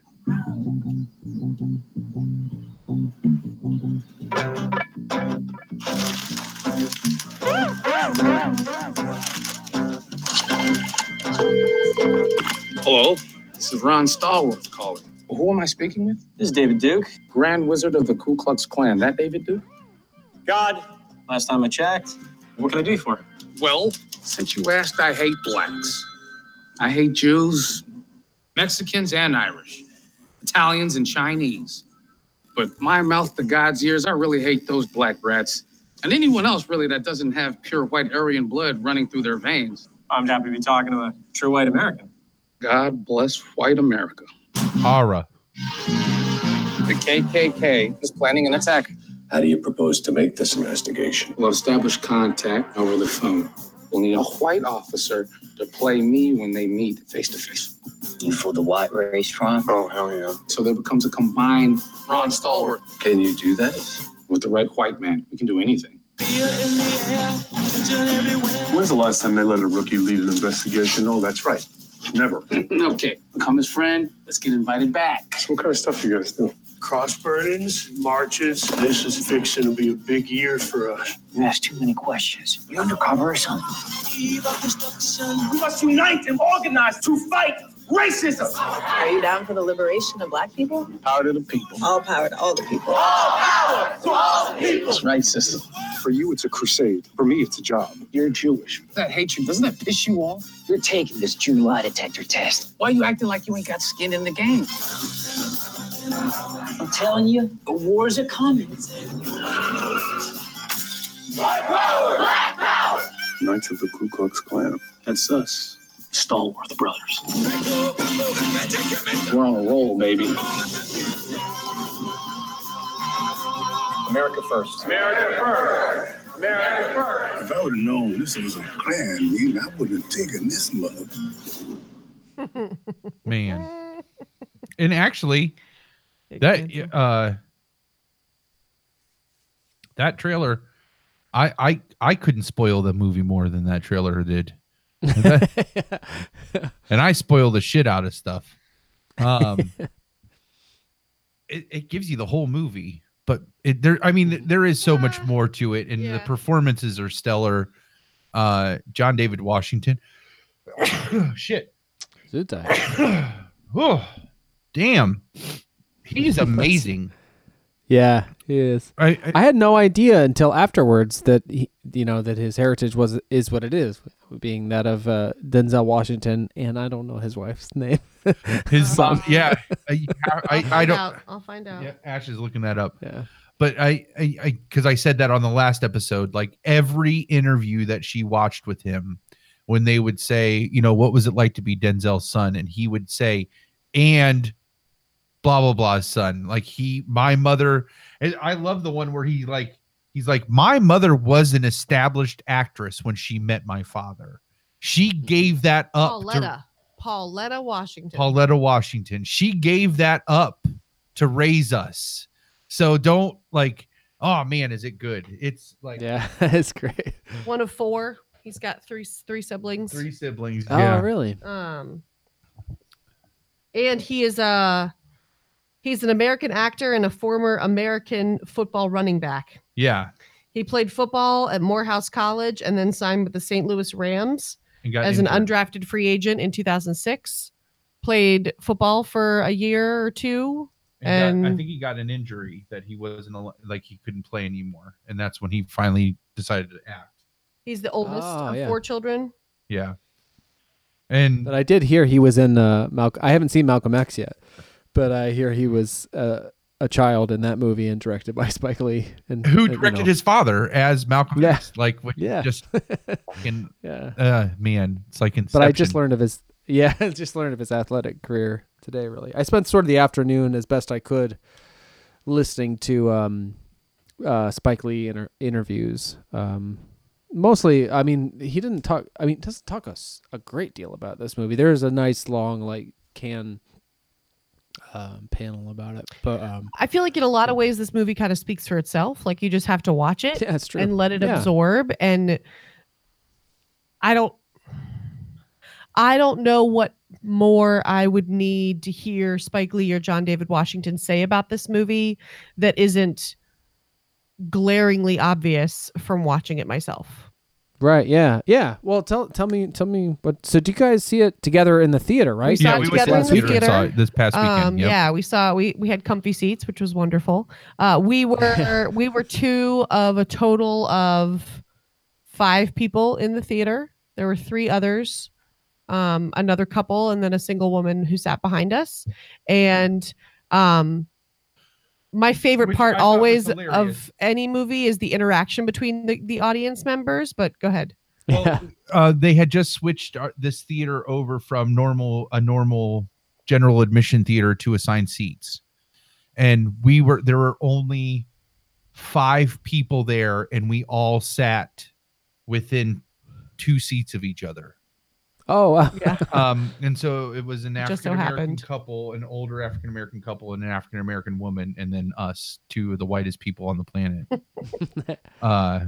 watching this movie. So that's fun. It reminds me when I saw A Quiet Place, we were sitting kind of near people, and there were the jump scares and stuff. There were some of the rare interactions I probably have ever had in a theater, where I jumped to the point where I was embarrassed and would kind of laugh with the people around us. Kind of thing. Yeah. But it makes a difference who you see a movie around or with. Yeah. I felt camaraderie in this movie with the other people in the theater, because towards the end, where there's some things where the David Duke is talking about, feeling like a wave is coming and there's going to be change coming. And, we're going to get political leaders who essentially describing the current political climate. And the seeds for the current political climate. I think that's the smartest thing that this movie does, is shows how David Duke changed the face of racism, which based on this movie, ushered in the current political climate that we're in. It normalized racism. Yeah, or sort of legitimized it, because he was a businessman type. I hadn't thought about that. Yeah, opened a place in our society for that kind of behavior to be acceptable, or maybe not acceptable, but tolerable.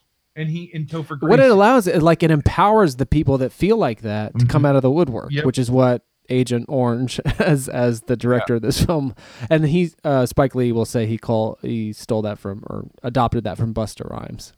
Awesome. Busta. But I like that idea of not saying his name, but it like that is what it is like that, and that was the thing that devastated me that I couldn't necessarily.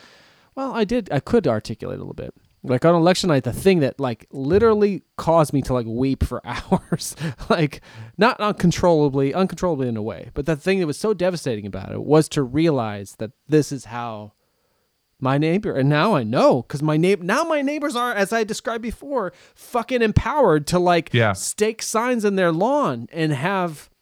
Shout their racism from the rooftops. And yes, he gave them. So first, David Duke gave like the KKK sort of businessman, calm veneer, to put forth to the world, and then now are literally the leader of the free world is doing the same shit. Well, he makes Topher Grace as David Duke makes the case that if we just keep this up, one day we could have Congress, we could have the White House.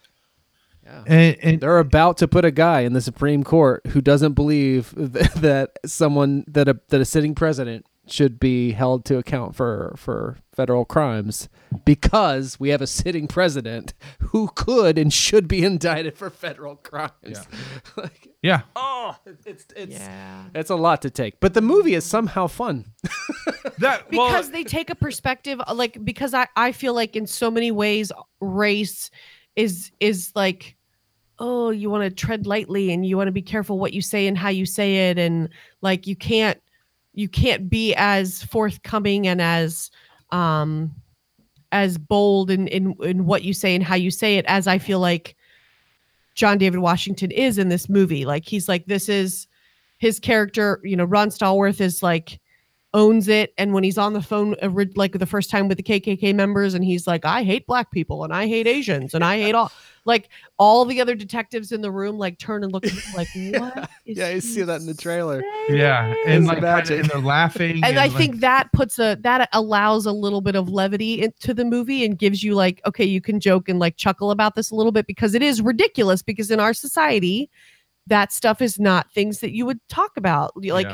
You're not just going to drop the N-word casually in a conversation because that's just not something that's acceptable in most circles in the United States. But seeing it in this movie and like seeing the way that the characters deal with that and contextualize it, I feel like allows it to be a little bit like, okay, we can all just like sigh a little bit and like take a breath and remember that this is a movie and we're going to tell a story and like we're going to go on this journey together, kind of a thing. Well, and I mean, there are some really good like movie payoffs in it, like the good guys win. Yeah. And I wasn't expecting a lot of that actually. Yeah, and what you want to happen happens, and so and all of that allows for the message to really be hammered home and delivered. And Spike Lee is just his subtlety on I've never heard those two things in the same sentence. No, but here's where, and this is where I'm going to make the case for it, because the message is you need to stand up for what you know is right. Yeah. If you don't do it, nobody else is gonna. If not you, then who? Right. Mm-hmm. And who are if we can't protect them? Yeah. Trying to connect. But with the interaction between John David Washington and Adam Driver, when Adam Driver is standing there and he's like, I was the only Jewish kid in my neighborhood. I didn't have a bar mitzvah. I never thought about any of this Jewish crap before. And now it's all I can think about. And because that's where, it's either in that scene or in the last time when they were kind of talking about it. That's when John David Washington was like, doesn't this piss you off? Like, you're Jewish. Like, doesn't this piss you off? And that really made, and Adam Driver's like, yeah, just because this never was a big part of my life, it's who I am. And that's why I have to stand up for it. Like, that's why I have to do this, Yeah. And That's an And- interesting vehicle now that you say it, like as a white person into all this. Right. Because we're not affected by it in the same way. Sure. But it is that it's a little bit like that journey, though I don't like to use that word. You don't see it like growing up in rural Ohio. Like I didn't see it. I didn't know any differently until I did. Until I somehow could experience or had contextualized for me what these other human beings were going through just because of like the shade of their skin and where they came from. But so it's like one day you don't see it. And then the next day, or maybe not the next day, but however long it takes for you to start to get an idea that it's different, then it's like all you see. You can't unsee it. Yeah. Yeah. And it's everywhere in this way that is, it's hard. It's heartbreaking to like witness as a human being, and then to realize that this whole other section of the population, like they deal with it hardcore. Like they, yes. Yeah. I think just like in Get Out, that's maybe I should have had this caveat sooner, but we are still not going to be impacted by this movie the same way an African American. We're not going to take the same things from it. Any minority, not just Any African American, minority. but especially That's African true. American. But you're Especially right. Like anybody who is not white is going to see this, get something more, I feel like, out of this movie, or perceive it or experience it in a different way because it is so personal. Like when his girlfriend, before he's his girlfriend, gets stopped by the cops and like harassed, and like that was like, oh well, shit, is disgusting. And disgusting, honestly, but like it's also happening right now. Like, well, and I think that's Spike Lee. He is trying to bolster the young African Americans now. Like, don't let in it's illustrated in the scene with Harry Belafonte where he's telling the story of the lynching. And did either of you guys discover whether or not he's telling something he witnessed? Because I haven't. Like, I'm not sure if he's saying something he actually saw, because it seemed like it could have been. I don't know. He was around for maybe. I did not. He's telling a real story. I know that. I'm just not sure if he's telling a story that he like if that's saw. him or he's not playing himself. He's not playing Harry Belafonte. Right. Yeah. So, yeah. And the story he's telling is in the 30s, right? So I don't think it would have been something he would have been alive for. Okay, I didn't catch that. Okay, yeah. But the whole purpose of that character telling that story is so that these young black college students don't forget where they came from, right? Mm-hmm. And really, that's Spike Lee is telling that story to today's young black kids to not forget. Don't if we let this be forgotten, and again, it's not a message that's being delivered to me, so it's all I can give is my interpretation. But if we let this be forgotten, we're going doomed to repeat it. Yeah, and the ties to the nationalism, the current nationalism that's happening, and fascism that's happening, that all of those like ending shots of today, right? It takes it from like the 70s to basic, and the movie came out a year from the day where Charlottesville, where like all of those KKK members took off their hoods and walked through the streets of America. That wasn't accidental. That was not no, accidental. yeah. And I was listening today to where he talked about like that they were in production when that happened, but when Spike Lee saw that was going on, he was like, well, there's the end of the movie. Yeah. And it is not, I do think it's interesting because it's interesting to me. That's a tick I've noticed in listening to the podcast. I say that a lot. But in listening to Spike Lee interviews throughout the day, I'm surprised at how much of it I think it's actually aimed at all of us. It reminded me of this poem that I hear. It's like a 7-line poem that I've heard alluded to a lot, but never actually looked up. And so I did, and I can't say quite the name. It's from a German Lutheran pastor, Martin something, but it's about the cowardice of the German. I'm reading from Wikipedia. It's about the cowardice of the German intellectuals following the Nazis' rise to power and the subsequent purging of their chosen targets, group after group. But it's pretty famous, like 7-line thing, and it says, "First they came for the socialists, and I did not speak out because I was a socialist. Then they came for the trade unions, and I did not speak out because I was a trade unionist. Then they came for the Jews, and I did not speak out because I was not a Jew. And then they came for me because there was no one left to speak for me." Yeah. And the person at the end of this movie who is like they get full screen rest in I can't think. It's like Rest in Love or Rest in Power. And it's basically a white girl who was killed when a person drove a car into a protest rally. She was the one who was killed at the Charlottesville thing. Yep. Yeah. And so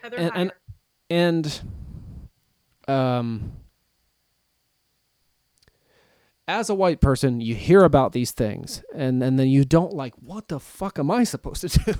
Like, you don't necessarily know how to help. And a lot of times when you're hit with all this, like, you don't know what to do. Mm-hmm. And I'm not saying that I have the answer to that at all. Like, I still feel that every day, but I like the idea.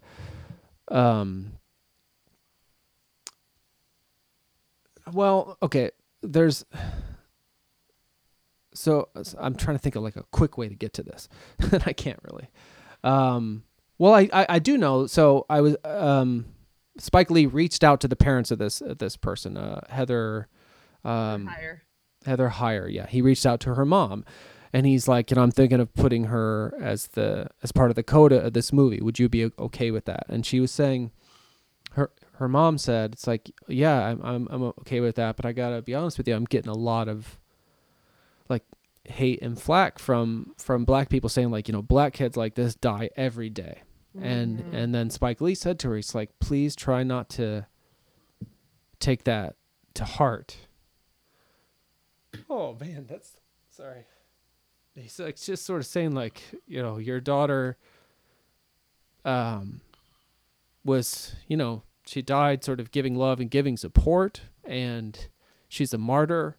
And you have to remember that just because some people say that, like black people are not like one monolithic group. Like, we don't all think the same thing. And so just because those people have said this to you doesn't mean, sorry, the timer's going off. It's like, just like, hey, dude, get off your soapbox, but I can't make it stop. Anyway, but like, fuck. These timer things are great. They always go off when I'm talking, which I think is appropriate. But anyway, it's and so there's also this thing that, especially given the time where we're at, I don't think we really have time to get into, but I do want to say that the writer director of another great, interesting social critique film that's putting it, broadly, whatever. Sorry to Bother You, the writer director of that, Boots Riley, came out in he had a response to this film. It's like a 3-page type thing at Boots Riley on Twitter. You can find it. And he criticizes Spike Lee he doesn't really criticize anything about the way that the film is made. And he puts forth a lot of admiration for Spike Lee, but he says basically he has some issues with the facts and what this is based on. And so I won't necessarily get into that because it would take too much time. But in response, the only thing Spike Lee has really said, so one of the main things he calls Boots Riley calls into question is this idea of sort of putting the cops as heroes in this whole thing. Yeah. And Spike Lee says very little about this, and it actually ties into the only other thing I said, and then I'll kind of sit back here for a second. But Spike Lee he doesn't mention Riley by name, but he says, if you look at my films, they've been very critical of the police. And on the one hand, I'm never going to say all police are corrupt, but that all police hate people of color. I'm not going to say that. I mean, we need police, he says. Unfortunately, police in a lot of instances have not upheld the law. They have broken the law. But I'd also like to say, sir, that black people are not a monolithic group. So he goes on a little bit about that. And then he also says about what I was saying about that idea. So it's interesting that the person that fills the screen at the end is not a person of color, but rather this person who stood next to them in protest and was killed. So the only other thing he says about this, he says, if you look at the civil rights movement, white people died in Mississippi, Alabama, Kent State during the Vietnam protests. White people have died for justice. So it's not a matter of saying I can put Heather Heyer at the end of a film because she's not black. Heather Heyer was on the side of truth and justice. So there we go. I'll sort of leave it at that. Sorry. But I don't know. It's like, yeah, I guess, especially given where I was taking us, we haven't got a chance to talk about the movie as much itself as what it brings up, but it brings up a lot. Well, I mean, that's what a good movie would do on a topic like this, right? And the ability for this movie to tell a story and to also like bring you along to figure out the story and then understand it, and then to add the current, political climate, and to add the context for what this movie looks like in 2018. There were so many things that in the theater they would say in that movie that one or both of us would make a sound or look at the other one and be like, holy shit. Yeah. Like it's like us talking about the Dead Zone and the correlations to Dead Zone that apply to now and to our current climate. And like the other people in the theater were also responding and reacting in that way of like, like even if it was grumbling and like frustrations, it was it's so One just quick tidbit that I learned today was that when in the trailer when Topher Grace as David Duke says put America first, which was one of the platforms of Agent Orange. Yeah. That is literally period accurate to KKK doctrine. Yeah. So there were a lot of things like that, like "Make America Great Again," which were a little bit of jabs, but or like kind of like he doesn't say "Make America Great Again." He's like "Bring greatness back to America" or something like. There's a twist on it that. Yeah, but that one was accurate. And disturbing. Oh man. Well, the movie it was just so good. I really appreciated the way that the story unfolded, in that you see Ron Stallworth at the beginning of the movie, and he's this like hot looking young black kid who's got this great looking afro, and he wants a job, and he sees an opportunity, and he's like, all right, yeah, I'm going to do this. I'm going to take this opportunity and see where it's, I'm going to explore this and see where it takes me. And I think I would argue that like the cops and the police force that he works for, you can see their flaws even at the very end of the movie, where it's like, well, yeah, we found all of this information and now our police chief is telling us to destroy it. Like we need to destroy all of our findings. Like, but sir, we have all of this really good, important data and important information. Nope, destroy it all. So like you see the reality of like struggling against the police was something that people did even in the 60s and 70s, and it's still something that we continue to do today.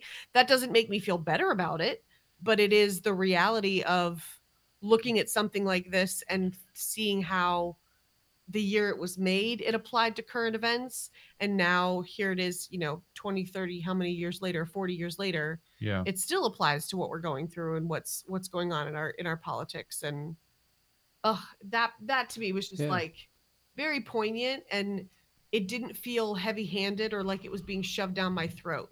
And that's why I feel like this movie did a good job of balancing the humor and the current event component of the movie, because I didn't walk away from this. Like I walked away feeling kind of sad and sullen because there was that really heavy dose of reality with all the images and words at the very end, and then Heather Heyer's face. But the movie itself ended with this like, okay, we're gonna be okay. We're gonna figure this out. It was kind of happy, feel goody. Palmer, I want to get make sure you have a chance to talk, but I also just want to make sure to say for people who somehow don't see it, essentially you reach the end of the story of what happened in the 70s and what they're telling dramatically, and then it cuts to a montage of things that have happened in the last 2 years.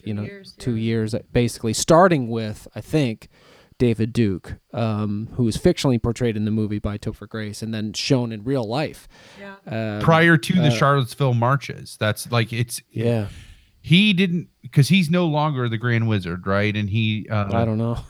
and I don't know if he marched with them in Charlottesville, but he coordinated them in Charlottesville. And I mean, well, and like you said, they took their hoods off and marched. Like, they're not afraid anymore. they're not, like, they're half the population, like, in a way. It literally have been given a face. And I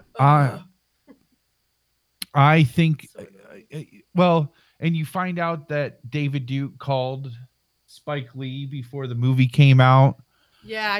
I didn't hear that. Wait, do tell. He wanted to make sure that he was portrayed fairly in the film. What does that mean? Once the film, because he's a fucking asshole. That's what it means.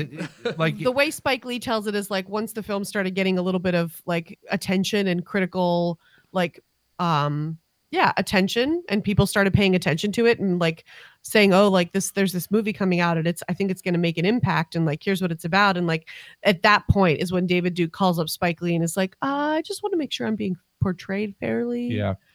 And Topher Grace said that he read David Duke's book. That was one of the ways that he prepared for the role, and how it was kind of damaging to him. It affected him in a negative way, like trying to get in the mind of this character and like envelop yourself in that kind of hate. And yeah, and it's hate. Like, so you have David Duke on one side, and then you have the actual Klansman. I mean, David Duke is a Klansman. I would need to be careful about that. But he's, even in his delivery of the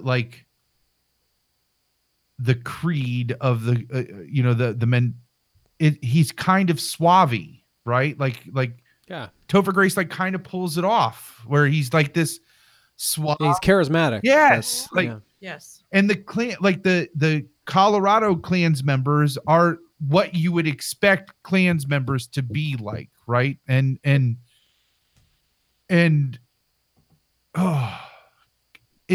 I feel that David Duke style is sinister.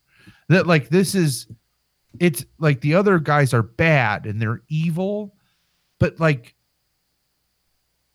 David Duke is using his position, his wealth, his charisma. He's using his powers for evil. Like that's. Are you talking about our president or David Duke, the Grand Wizard of the KKK? Literally, it's the same thing. Yeah. Yeah. Well, and at the end of the movie too, they show a clip of David, the real David Duke in real life, talking about how, the things that President Trump is saying are the things that are going to, like, he's essentially saying like, we're being primed and like set up for this resurgence of our belief system and our words and our, like, we have a platform now because of this president. The fact that the KKK can say we have a platform now because of this president, like, what? Yeah. Yeah. I staggering, but true. Full stop. That is not okay. It's subversive, and yeah. Sorry, yeah, we're talking about all the heavy things about it, but I don't know. It's oddly like a kind of a charming movie until the last 5 minutes. Trifecta of the three cops, the three yes, detectives. That is delightful. John David Washington, Adam Driver, and then it's Steve Buscemi. He looks like brother. He looks like Steve Buscemi. I kept thinking Steve Buscemi's brother. I was like, he is a very Buscemi-esque to Steve Buscemi because he looks off in this movie, but that he's got his eyes. He talks like him. That's true, that's so. Thank God. Okay, Steve Buscemi's fine. It's just his brother, Michael Buscemi. What? Are you fucking kidding me? It's literally his brother, Michael Buscemi. In the movie. Yeah, that's fantastic. Send that know link that. because that's a great picture of him. That's awesome. Yeah, here I'm gonna look at send this you. I'm gonna picture send and you you're like, his IMDb. Of course, looks now like that you somebody say it. I know. He looks familiar. Yeah, Michael Buscemi. That's so great. Those three. Tell me this right here Oh, does not look yeah. like Steve Buscemi, and I'm pretty sure this might be from. No, it's not. Oh yeah. So Oh look my at that second God, one I that's sent. great. Like he The looks like, IMDb one. Oh, especially yeah. so he looks like the Bizarro version of like the doppelganger of Steve Buscemi. And it was almost it was distracting for me because I was trying to figure out what happened to Steve Buscemi that he looks so different. And now I'm like it's like resetting. I'm like, Is he the oh, older okay, brother it's or two younger people. brother? Is Huh? he older brother or younger brother? I wonder. Probably a younger brother. 1960. Oh, maybe not. Steve Buscemi. Let me look here.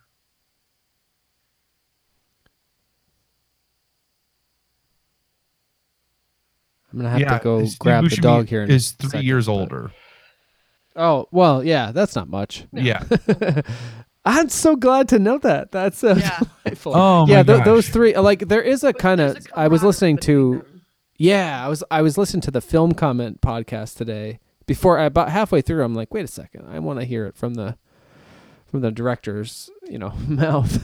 But the Film Comment podcast was talking about there's like a vaguely Starsky and Hutch kind of vibe to the whole movie, and Yeah, I can it see is. that. It's a little. I can It's see like that. kind of fun, It and really and unlikely because looking at the three characters on Yeah. their face, you don't imagine that the three of them would form that relationship and start to be sort of friends. yeah. Yeah. Well, and there's that whole thing where even before the Boots Riley criticism, I saw one of the things I watched today was an interview with Spike Lee on The Daily Show, and he was asking about the cop thing, about the idea of, because there's a very bad, obviously bad cop Yeah. in the movie who's actually given his comeuppance, and that's part of the Boots Riley critique is like none of that is true, none of that. Yeah. But anyway, we won't get into that. But that is nice to see in the movie, but that idea of like, well, so Livingston is saying like, why don't you he's a bad guy, like why don't you do something about it? And I think Adam Driver's character says like, well, because we're family, right. and so Spike Lee was asked about that, and then I won't remember it very well, but it was something to the effect of just like, look, people are complicated, and these situations are complicated. And he's like, what I've been trying to do for like 30, 40 years of my film career is just show the truth and also try to show the repercussions of that.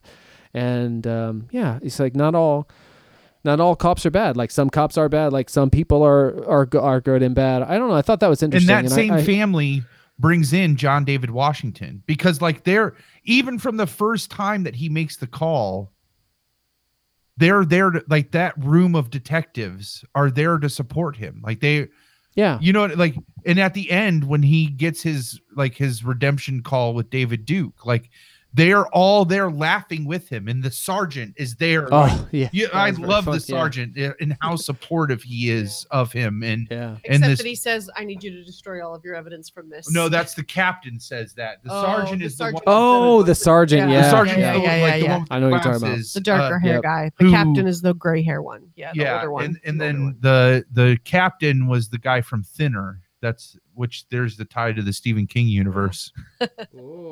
Yeah, no, you're right. Let me go grab the dog Yeah, so go the get bride the can go to dogs. sleep, and then I'll be right back. I'm gonna pee while you do that's that. fine.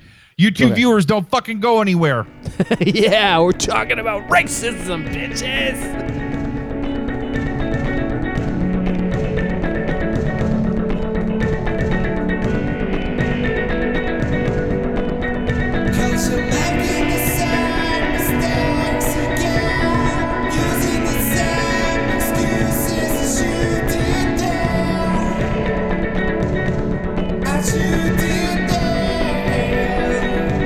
Yeah, you're making the same mistakes again.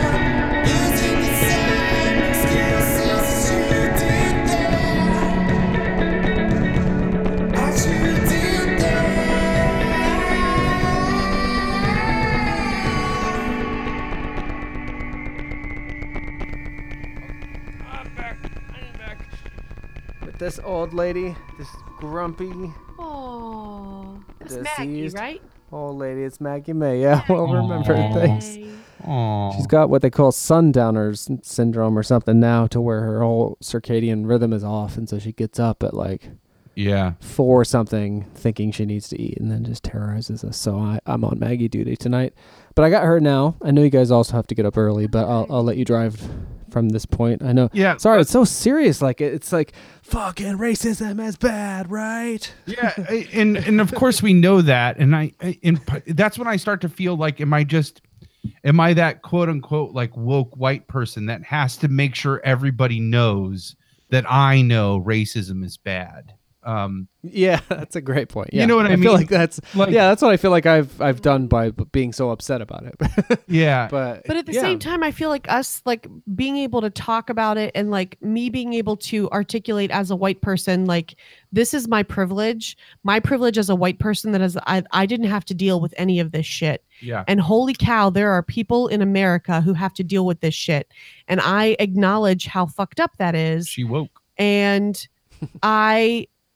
I can be in solidarity with somebody else's experience, even if it wasn't my own, without trying to like feel what they're feeling or know what they're going through. I'm never going to know what they're going through, but I agree with you, and I understand how screwed up it is that we live in a world where you still have to feel that way. Like that's some bullshit. So I understand like there is that feeling of like I can't say or think or feel or fully express myself sometimes in the way that I want to, because I don't want to come off as like pretending like I'm something that I'm not. I fully understand and acknowledge my privilege in this situation and in this conversation. And I just want more people to acknowledge their own privilege and be able to stand up and say, this is the part of my life that I'm really privileged in.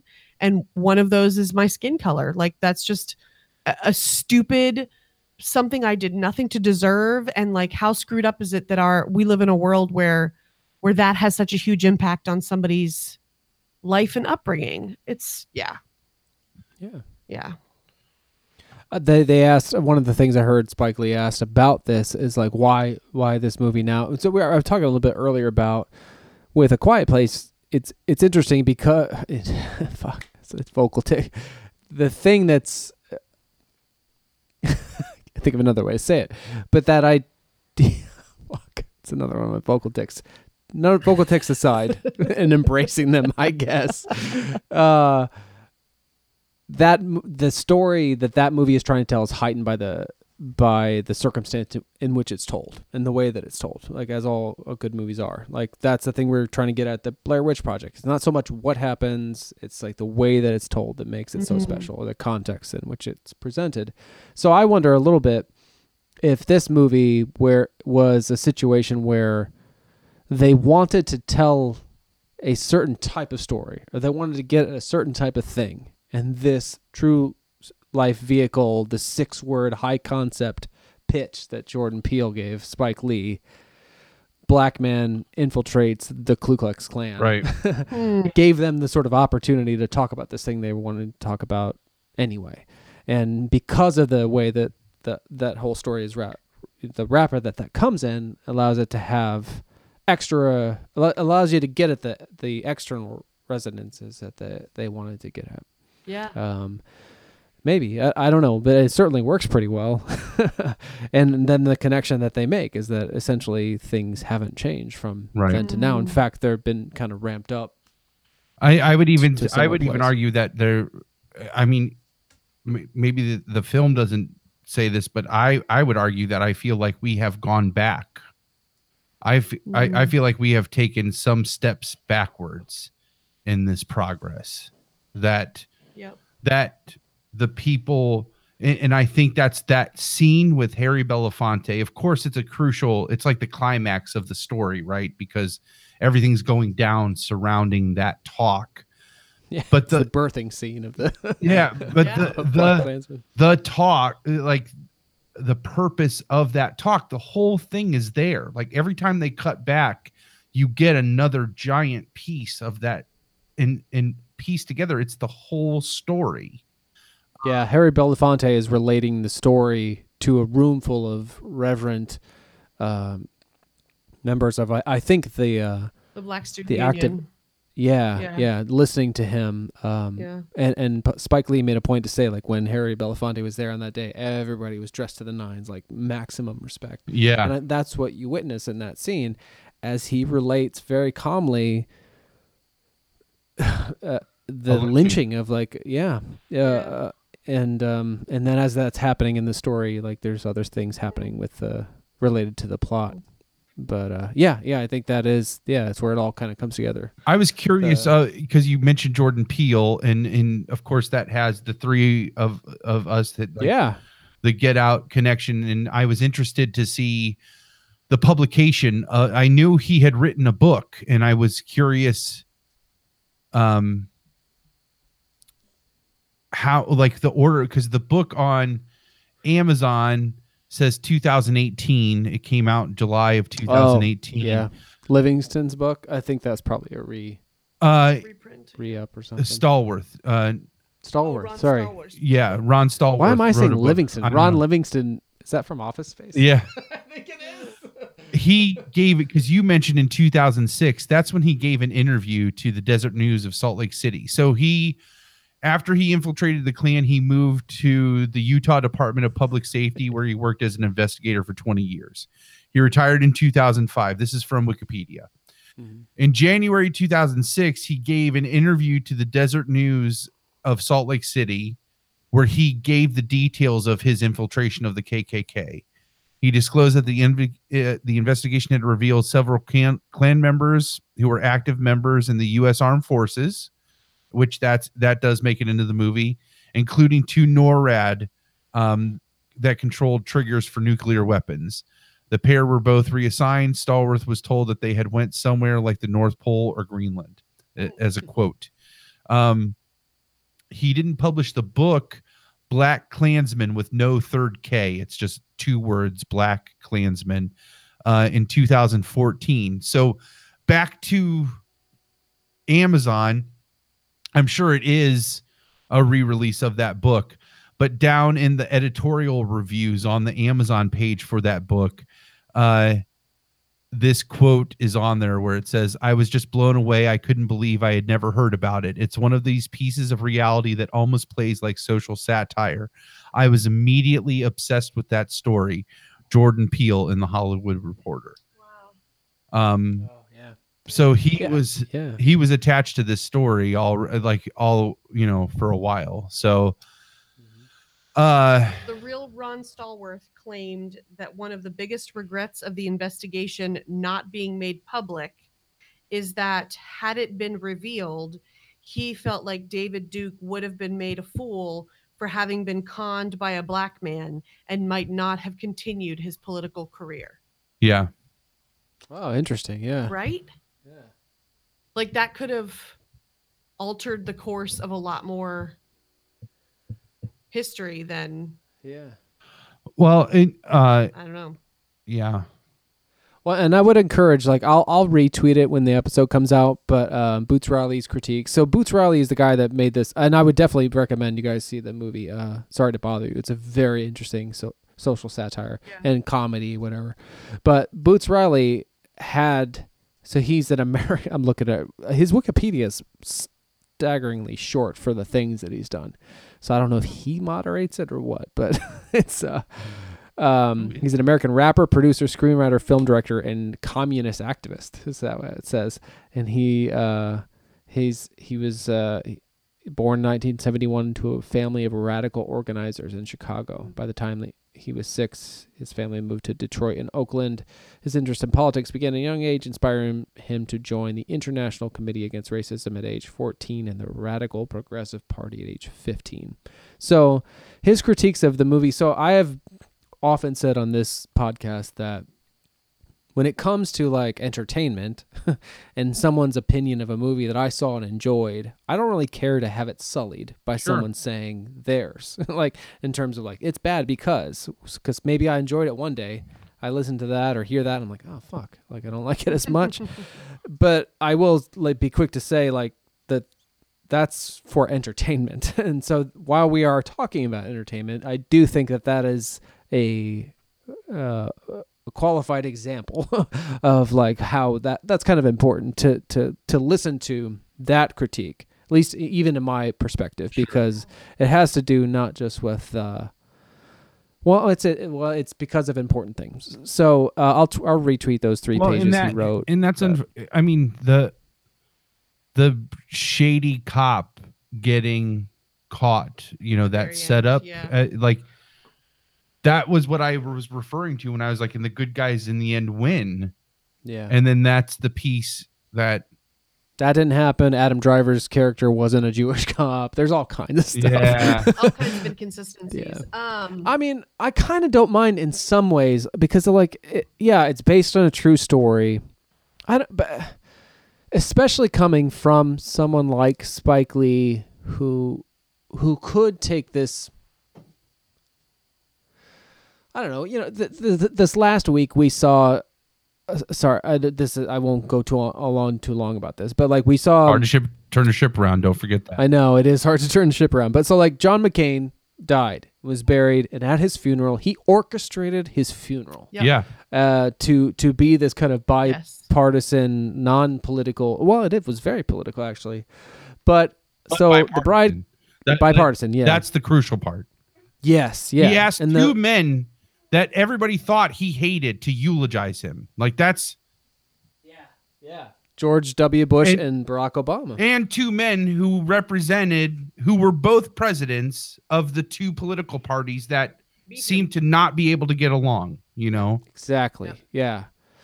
And in a way, too, one of John McCain's legacies, unfortunately, is he might have birthed a lot of the shit that we're into by giving power to Sarah Palin and whatever. But at the same time, like you did with he I don't know, like everything. I didn't know a lot about him in his past other than the headlines until his passing. But so I mention all this because when the bride was watching it, she called me in when Barack was speaking because she knows how I feel about him.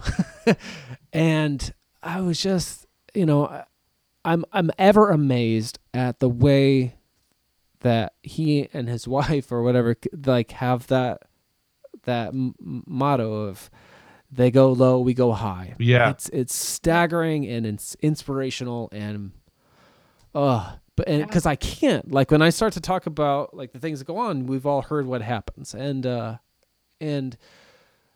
so why'd I bring that up now? That's why it's hard to turn the ship around. It seemed like a short turn at the time.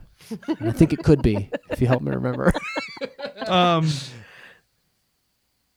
I got nothing, man. Shit. John McCain's funeral. He orchestrated it all himself. It was very political. Yeah. And then I interrupted.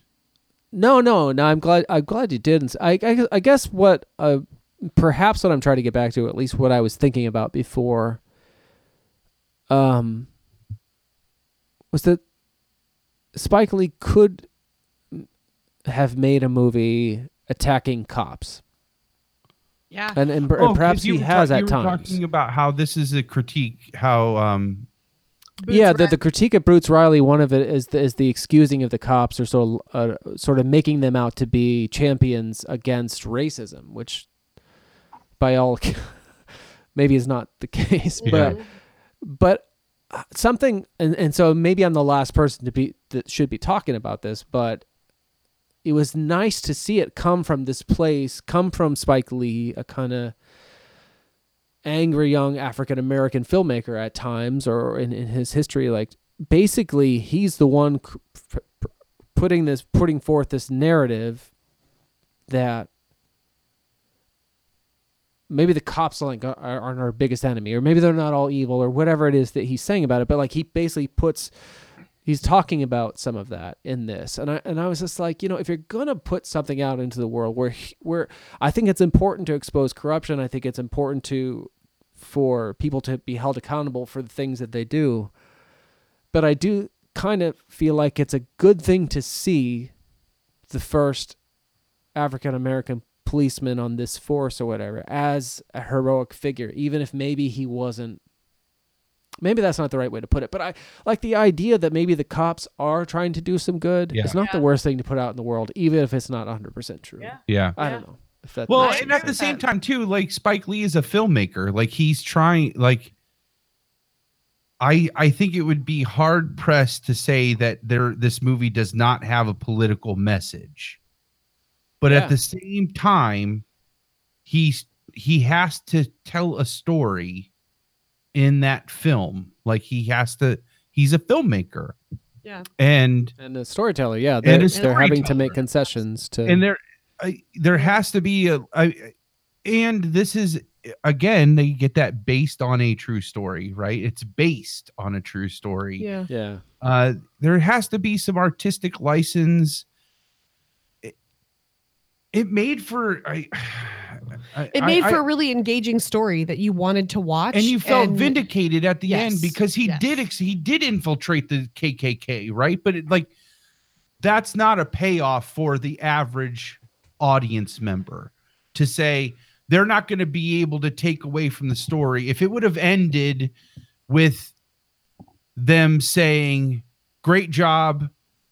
There wasn't one cross burning during this entire investigation, but I need you to burn all the evidence."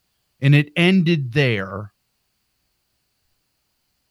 The average person, myself included, isn't going to walk out and be like, but he still won. He infiltrated the KKK. Like he fooled David Duke, right? Like, because that's the real takeaway. That, in that he did do that. Yeah. Like that happened. Well, and the other thing about that is it shows what a ridiculous thing the construct of race is. Like he had a relationship with that guy. Yes. He just didn't see what he looked like. You know what I mean? Right. So I think that's part of it too. So a couple fun facts that I read on the Wikipedia or the IMDb page. You guys being movie buffs will appreciate this. According to the editor of this movie, whose name is Barry Alexander Brown, there were no deleted scenes for this movie. Oh wow, I didn't know that. That's very rarity. It says a interesting rarity and rare, in the industry, which I can imagine. Like every movie has a ton of deleted scenes. There were none in this movie. Wow. The real Ron Stallworth, this is a funny one. The real Ron Stallworth kept his Klan membership card and unexpectedly revealed while promoting the film that he still carries it in his wallet. Stallworth joked that he was amused at the prospect of someone discovering it in his personal effects after his death. So like he was still able to like get out of his own head and see that like what I'm doing here is comical because race is such a ridiculous construct that we have decided ourselves. I'm going to keep this in my wallet. So somebody's going to pull it out someday and be like, what the hell? Yeah. I think he's a walking David Chappelle. Ara. Tidbit: Ron Livingston is the actor in Office Space. Sorry, I said that a handful of times. Oh, that's funny. There was one thing that they said about contrary to popular belief, the real Ron Stallworth never used a quote unquote white voice on the phone. He ironically had to use his real voice or they would have caught him if he slipped out of character. When his white colleagues told him it could not work, he asked what made his voice any different from theirs, and they were never able to give him an answer. Yeah. So like I think ties into they do that the in the movie, right? Like they talk about that in the movie is like the way that his voice sounds differently. Yeah, well, and he says he's like, well, how is it exactly what that I talk? They because and that's one of the things that I liked about that portion of it is because he did not do the stereotypical black guy doing a white guy's voice. Oh, yeah, where they all talk like you might hear Eddie Murphy do in the 80s or something. And I'm glad they didn't do that. He just was who he was. He just talked how he talked. Yeah. And funnily enough, like that whole white voice thing on the phone is 100% central and even like comical in the Sorry to Bother You movie. Yeah. Sorry to bother you. Yeah. Okay. That's one we have to see. Yeah, that's a very interesting movie. Like the whole, I mean, whatever beef or whatever, like Boots Riley is very careful in the first so many paragraphs to say like how much he admires Spike Lee, how this has nothing to do with the movie, and this has as much more to do with historical things on which it's based that he happens to have some knowledge on. Yeah, and the way our society is set up, and Yeah. Yeah, Hmm. that makes sense. Overall, it was another phenomenal movie, another movie that I would like to watch again. A lot more. It left me feeling a lot more heavy and like How because fucking awesome was Adam Driver? Again, Adam that Driver is is important to my- talk about. He is my he has replaced, I think, officially Brad Pitt as my Hollywood man crush. Oh, Nice. All right. Nice. He's Holy just- shit. I saw him in the interview today and I'm like, fantastic. he's Ichabod Crane. But he is fantastic. I have a lot of love for that guy. He's just such a. He's a really good actor. We just watched the bad lip reading for Force Awakens again, and like his Jesus, do you hurt for him as Kylo Ren? Like you hurt for him in that movie. Like that scene with him and Harrison Ford on the bridge, yeah. where he knows what he's about to do and it's ripping him apart. Jesus fucking Christ, he nailed that scene. All right, we talk about Star Wars every episode. Jesus. No, but he's astounding. He's like one of those guys that he has an uncanny naturalism about him, like completely disarming. Yes, I in watched every him in movie, this movie and especially thought in about this movie. what's the one where he has a southern accent with Logan Lucky. Logan Lucky, yeah. Yep. And I'm like, the last movie I saw Adam Driver in was Logan Lucky, and then I watched this one. Like, he's a good fucking actor because he can change and convince you that he is the character. You're right. In all the It movies, is disarming at how Yeah. natural he just plays the Yeah. character. Yep. He You just- wonder how many times it's like it's an improv type moment. But I literally wonder, I'm like, was that? Because it could be, or it could be he's just that good. But there's this sincerity there. You don't feel at any point, even when he's doing comedy. I feel like a lot of times currently, comedic actors they try to do like Bill Murray, like they're in on the joke while they're acting. Yeah. right? They're too cool for it. Yeah. And he doesn't do that. It's just natural. He's just a phenomenal actor. He doesn't overplay stuff. No. You know, like at least I mean maybe in Star Wars sometimes, but that's such a big thing that maybe he's not overplaying and that's that part either. of the character. Like he's driven by emotion. Like all dark side are driven by emotion. So and we're back on Star Wars again. yeah. All right. So Ash gave her final thoughts. What's your final thoughts on it, Dave? I know I talked a lot about the seriousness of it, but ultimately I thought it was a really great movie. They did ask Spike Lee like, why now? Why? Or what do you want people to do or something? Anyway, he was like, we got to vote. We got to get people out to vote. So I looked up just like how quickly to do that, because I know we don't have a lot of listeners, but we do have some, and we have a fair amount in Ohio, which carries a big weight. Yes. Because of the electorate and stuff. So I went to vote.org. You can register to vote in less than 2 minutes. I think all you need is a driver's license. I'm pretty sure like there's like 2 things you need. Anyway, it's not hard, especially if you're white, to register to vote. Mm-hmm. And it is satisfying and easy to do, to just kind of go and just like, let's get the KKK out of the fucking White House. How about that? That's my closing thoughts. Vote.org, like you can literally register to vote in like 2 minutes. So Here. that's all. That sounds like shitty. Like, okay, what do you got, Palmer? Yeah, no. I mean, you're Don't read so it like like that. that's. If there's anything that we can take from this episode, it's that. Like, just go. I mean, vote either whatever way you fall on. I'm assuming if you're listening to us, like you're not for racism, because we're not for racism. But if you want to vote in a hateful piece of shit, that's on you. but you still got to go to vote.org to do that. So, yeah, that's that was terrible. What do they call it? Virtue signaling? That's like what I've been doing all night. Did you Anyway, hear about the sorry. polling, all the polling places they're trying to shut down in Georgia? I think, and they're all in like black communities, and they're trying to reduce the amount of polling stations, and all the one. So if God forbid, not God forbid, but if maybe, fortunately somehow you're there, you can drive people to polls and stuff like that. Like Yeah. there sometimes like, so the bride has been more involved in sort of political action than I certainly have in the past, and she's done door knocking and cold calling, and I'm just like, Jesus God, like how does that possibly help? And I think more than anything, that's me just like not wanting the social awkwardness or inconvenience of it. It's the small grassroots efforts that do have an Yep. impact. You don't think they do in the immediate, but they do. Yeah. I- But it's that whole, if they came for me, kind of, it's like, it's our collective fucking humanity at stake. Yep. It's okay. Sorry. Yeah.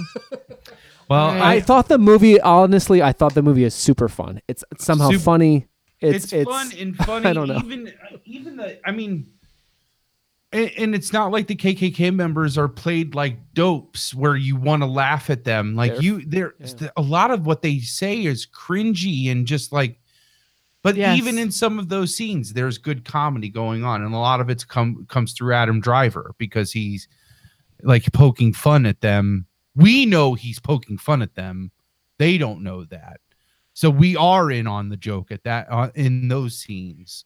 The I last love thing seeing Ron Stallworth do like karate moves when he's excited about a little, a little thing that gets him a little further up in the organization of just the police force. He's like, KKK.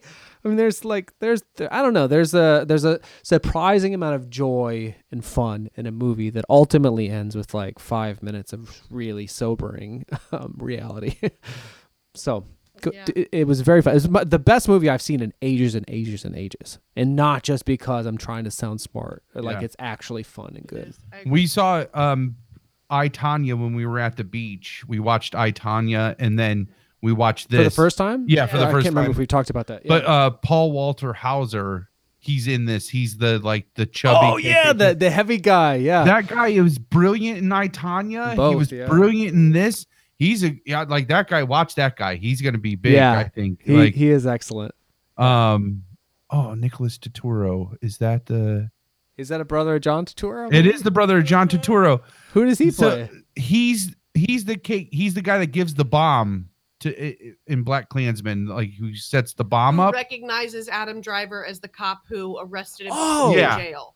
Oh my God! Like that guy who was on him the whole, like didn't believe him the whole movie. Yeah. Holy well, I shit. leaned over to Ash and I have to ask. I'm gonna have to check, but he looks like he is a Latino and he's a KKK member. Like he Right? Yeah. uh His brother of Jesus. It don't matter to Jesus, man. Yeah. We're gonna fuck you on Saturday. Woo! you haven't even seen Big Lebowski. You don't know I those just jokes. like seeing Dave Yeah. do an accent. I think that's funny. Oh my Nobody God. with the Jesus. The Jesus, holy shit. Yeah, that is too fun. You I bring think I you like- flash Fuck Blair Witch. down Watch the Big lady Lebowski. in front of me. I'm gonna grab it, reach it out of your hand, and stick it up their ass and pull the trigger until it says click. Oh, that's amazing. That I would never have guessed that. Yeah. That's kind of interesting. Anyways, just go see this movie and then go vote. Yeah. Like, Yes. listen for the message.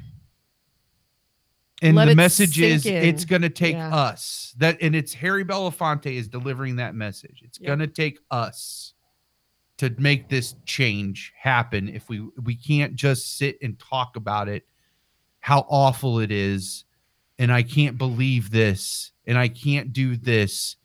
And if we want that to change, we have to make the change happen. And it's going to happen internally, and it's going to be small, and it's going to feel insignificant. But all of those, listen, like a grain of sand is nothing by itself, but you put enough of them together and you get a beach, right? Like, so that's what it's going to take. Yeah, it's a good movie. Yep. Good for me. Yeah, well said. Yeah. For that's- having me, guys. It was wonderful to have Yeah. this conversation Thanks for with you coming both. on. Yeah. Thank you. Yeah, I know it's past your bedtime. Yeah, we It gotta- is we past gotta bail. past both of our bedtime, all of our bedtimes. Yeah, we all got to we gotta bail. be working. Don't do that. Oh, that syllable alone sounds bad. So thank you so much to our 2 viewers that are stuck it out with us. Oh, We really wow. appreciate it. Thank you. We fluctuated around 2 or 3 viewers the entire time. Thank you so much for Yeah. that. Thank you. Thank you. Stepping off my Greatly soapbox appreciate it. now. For those of you listening to us on the podcast, whatever means you happen to hear us, make sure you're subscribed in that avenue. So if it's on iTunes podcast like Ash listens to, or Stitcher, or Google Play Music, or YouTube, actually what would be awesome is go to all of those things, subscribe on all of them, listen whatever one is your favorite, but really head over to YouTube though and make sure you subscribe there for sure, because we get closer every day. I feel like 63. We're up. See, we're at 53 the last episode. Like, we're up 10 people since the last time. Like, thank you so much for that. Like, head over to YouTube, click that subscribe, click the bell, because we're so close to getting that unique URL. That would be so awesome if we hit that. We'll do something huge. We'll have the 100 subscriber episode, like, for that. Like, that's going to be awesome. So make sure you're going over and doing that. While you're doing that, make sure you leave us a review. That'd be great, because we all know the society that we live in now. Like, you saying how much you enjoy the show. If you enjoy the show, if you don't, leave that review too. But people will see that, and that might get us more people listening. So if you got the time, do that too. Head over to audibletrial.com/LWSD, search for Black Klansman. Or I listened to the Ready Player One since the last time we talked. Right. It was kind of short, but Will Wheaton reads that, which is awesome. Download, but if you go to audibletrial.com/LWSD, you can start your free Audible trial and get your free audiobook. And make sure you follow us on Twitter at LWSD Pod. Right? I think that's all of them. Yes, sir. Yeah. That's all the good stuff. Yeah. So thank you so much for listening. 53 in the can. Thank you, guys. Yeah, thank you. Thanks for joining us, Ash. Let's not wait so long next time. Yeah, I agree. Blair Witch or Big Lebowski or whatever it might be. Oh, yeah. Yeah, maybe we can get a Blair Witch in there. We got to revisit the list of 3. We're coming up to Halloween, so I'm in the... I want to watch scary movies. I really can't wait for the one that I'm anxious for the most is Bust-Ass's Halloween is coming out. What? You don't know about this? Oh no, I do know. David Gordon Green is making the Halloween movie. Is that what you're talking about? Yeah, but it's written by Bust-Ass. Fuck you. No, it is not. Yes, it is. All right, maybe we should keep that as a spoiler for next week. Oh my Okay. God. All right, I'm gonna bail. All right, bye, babe. That can't be right. You guys are gonna be talking in an hour. Halloween 2018, written John by Carpenter. Characters: Jeff Fradley. Oh, he's one of the writers though. Oh, Deborah Hill. That's one of Carpenter's. And Danny McBride. I wish they would bill it as Bust-Ass. It's his idea. He kicked this off the ground. What? Yeah. Oh dear God. Have you heard anything about this? Only just no, not really. This is okay. We got to watch the trailer for this, and then we'll end on this. All that's a great teaser. All right. Will Patton is in it. Oh. The ice is gonna break. Oh. No, we'll go down a rabbit hole, and we have to stop. We have to stop. Yeah. Here. I do want to watch this trailer. I'm not sure. I might have seen some on TV, but not a longer one. I had no idea about the Danny McBride. All right, you ready? I'm ready. Trick or treat! So my house is here. Which one should we go to? They're all spooky. I'm gonna pick that one over on across the street. Yeah, oh, what the? Hey! Sorry about that!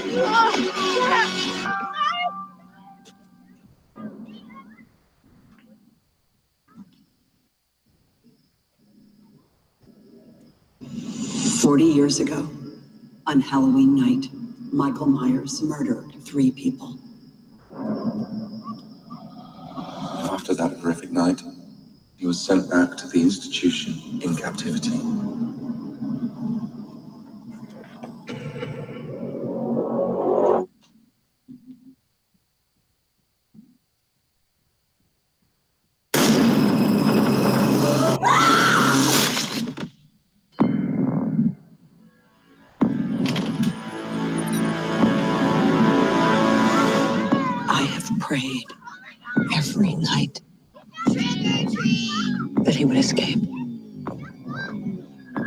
the hell did you do that for?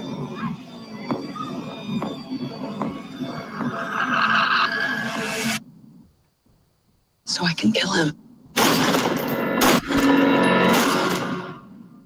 The bus crashed. Michael Myers escaped. He'll return to Haddonfield, his home. I need to protect my family. You have no security system, Karen. Mom, you need help. Evil is real.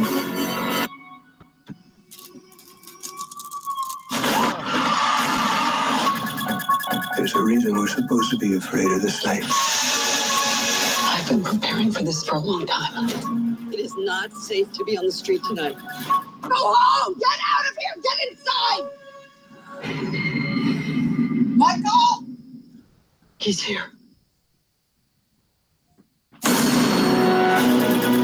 He is a killer, but he will be killed tonight. Happy Halloween, Michael.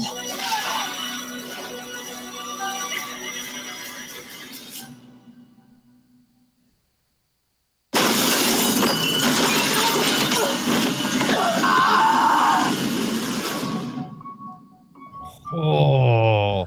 Oh, that looks great. So the whole premise of this is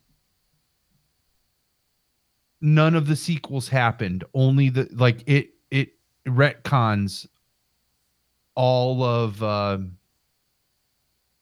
Halloween sequels. So I had heard that. So yeah. only the first one exists, and then it ends. And since that first one, Jamie Lee Curtis has essentially Sarah Connored. Like she's ready. Her house is supposed to be like a death trap for Michael Myers. Like she spent those 40 years turning that house into a trap for him, basically. And man, it looks so good. It does. Like, I haven't seen all of those, certainly, but I don't remember any of it. Like that whole integration of him into Halloween Night. Oh yeah, was pretty obvious, but kind of like awesome and revelatory at the same time. Is that something you do see in some of the other movies that they're ignoring, or? Well, I haven't seen a lot of the sequels, to be honest with you. And the remakes, like the Rob Zombie remakes, because he made two of those, right? Where I remember those more. I remember the first one, of course, like the original one. But I did not see a lot of the sequels. I saw the one with the little girl, and she ends up following in his footsteps. She's like the survivor of the family. Oh. And I didn't see Halloween H2O. I know a lot of fans like that one. Like they brought Jamie Lee Curtis back for that one. Yeah. I didn't see that either. But I like the idea that this is supposed to be a direct sequel to that first one. And like what got me hooked though was that Danny McBride. This is his brainchild. So cool. Yeah, the David Gordon Green part of it, he made All the Real Girls and stuff, and he's an interesting filmmaker because he came from like art house cinema, and he's made a lot of different kinds of movies. And anyway, so the idea that it was his take on it to begin with was interesting enough. Also, the premise alone, regardless of who made it, would have been kind of interesting to me. But between that, him, and it's Bust-ass's take, Danny McBride, oh man, I can't wait. That's how I heard about this. Like I heard it referred to as Danny McBride's Halloween movie. That's awesome. Yeah. Oh, so we gotta do some Halloween shit. I'm excited somehow. Like that's the one that I'm excited for. This comes out in theaters October 19th. So I mean, and that's kind of brave too. They see like typically with horror movies, they will put them out in August because they can keep them in the theater that long. It's like people putting Christmas shit out in September, right? Like, hoping to extend that. Well, the studios will do that with horror films. So I remember House of a Thousand Corpses and The Devil's Rejects, both of those came out in late August. I kind of remember that too. To Even get- though I didn't see them in theaters, I remember that. Yeah, but to get like the last couple weeks in August, all of September, and all of October, because the second Halloween is over, it's the Oscar run, right? So like that's when like all the big shit starts. And so Maybe in a way it's like what you said before with horror movies, like it's both, right? It's it's like that they're counting on that opening weekend. Yep. And at the same time, well, I don't know at the same time, because what is the it is different. Like that stands to reason to what you said, but at the same time but there's still the model is August, right? Well, you're going to get the most, like with a shitty horror movie, you're going to get the most on opening weekend, but there will still be people seeing it 3 weeks later if it's still in the theaters. You know what I mean? Wonder if it's some sort of like Oscar-y play as well, or some sort of like wanting to have it be more than the August horror movie. I don't know, because it doesn't seem like a prestigious sort of presentation, but a little bit more so than. I wonder. I don't know. I think it's very bold of them to put it out right there.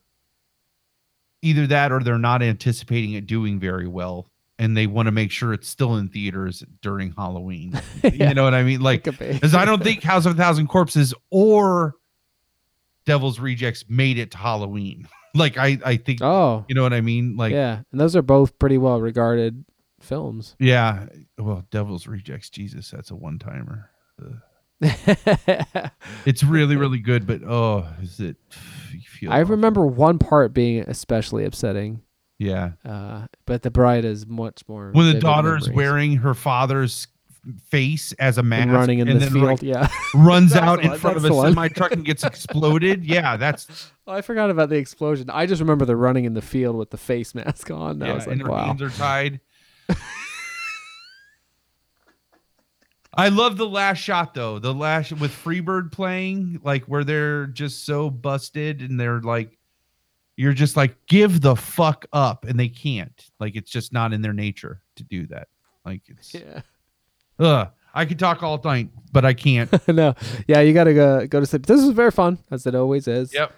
The next time we'll have to catch up on some King business. Definitely King stuff. I will make it a point to start. So why don't we do this?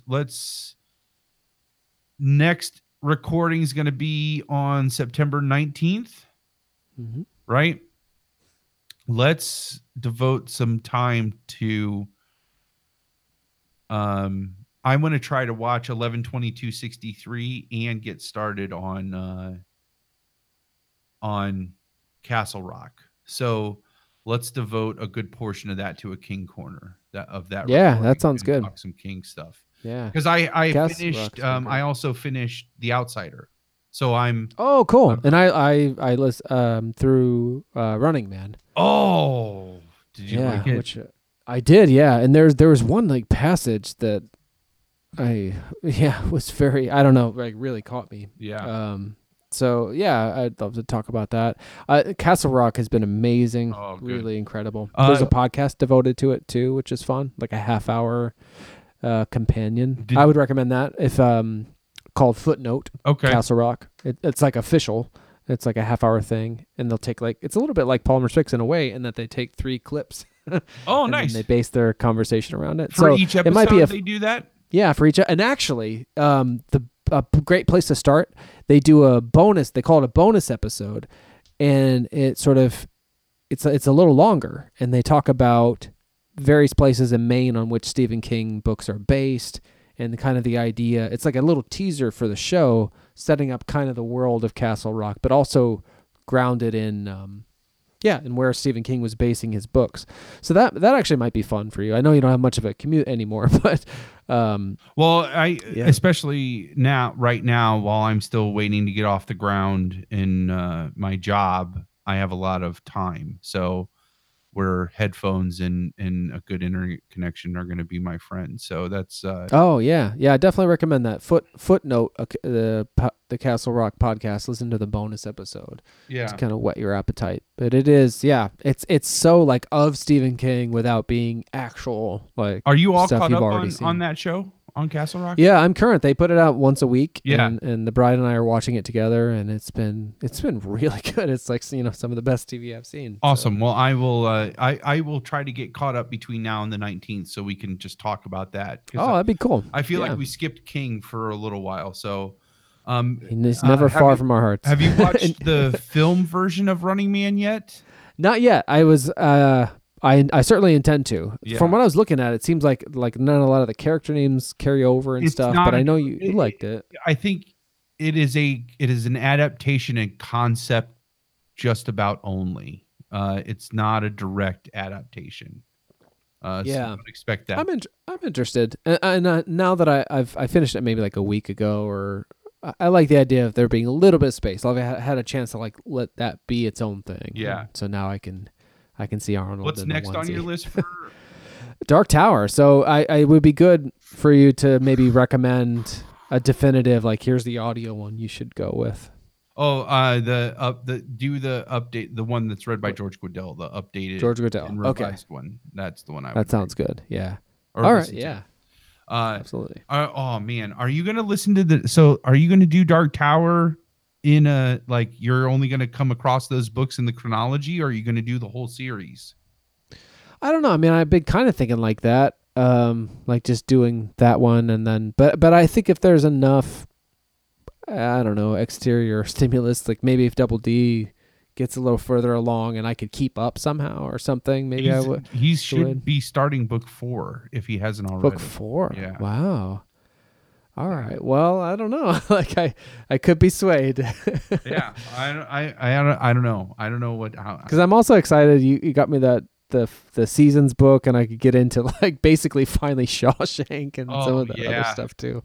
Yeah. So it might be depending on Shawshank Redemption. Yeah, maybe how other factors work out, or however wherever I am to where. If I'm into some of that and none of these other things have picked up steam, then maybe I'll kind of. But I've broken chronology before, like when the It movie came out and stuff. I jumped ahead, so I'm up for it at times. Yeah. I just don't want to I want to make sure to enjoy and not try to. Absolutely. Try to shove it all down at once. Yeah. But yeah, that's coming up, so I'm looking forward to that. Awesome. All right, buddy. All right. Well, we're more than 40 minutes more. So we should be. All right. Thank you so much, everybody. Thanks, buddy. Thank you, sir. I love you. Great episode. Fun. I love you also. And we'll talk more Stephen King on the 19th.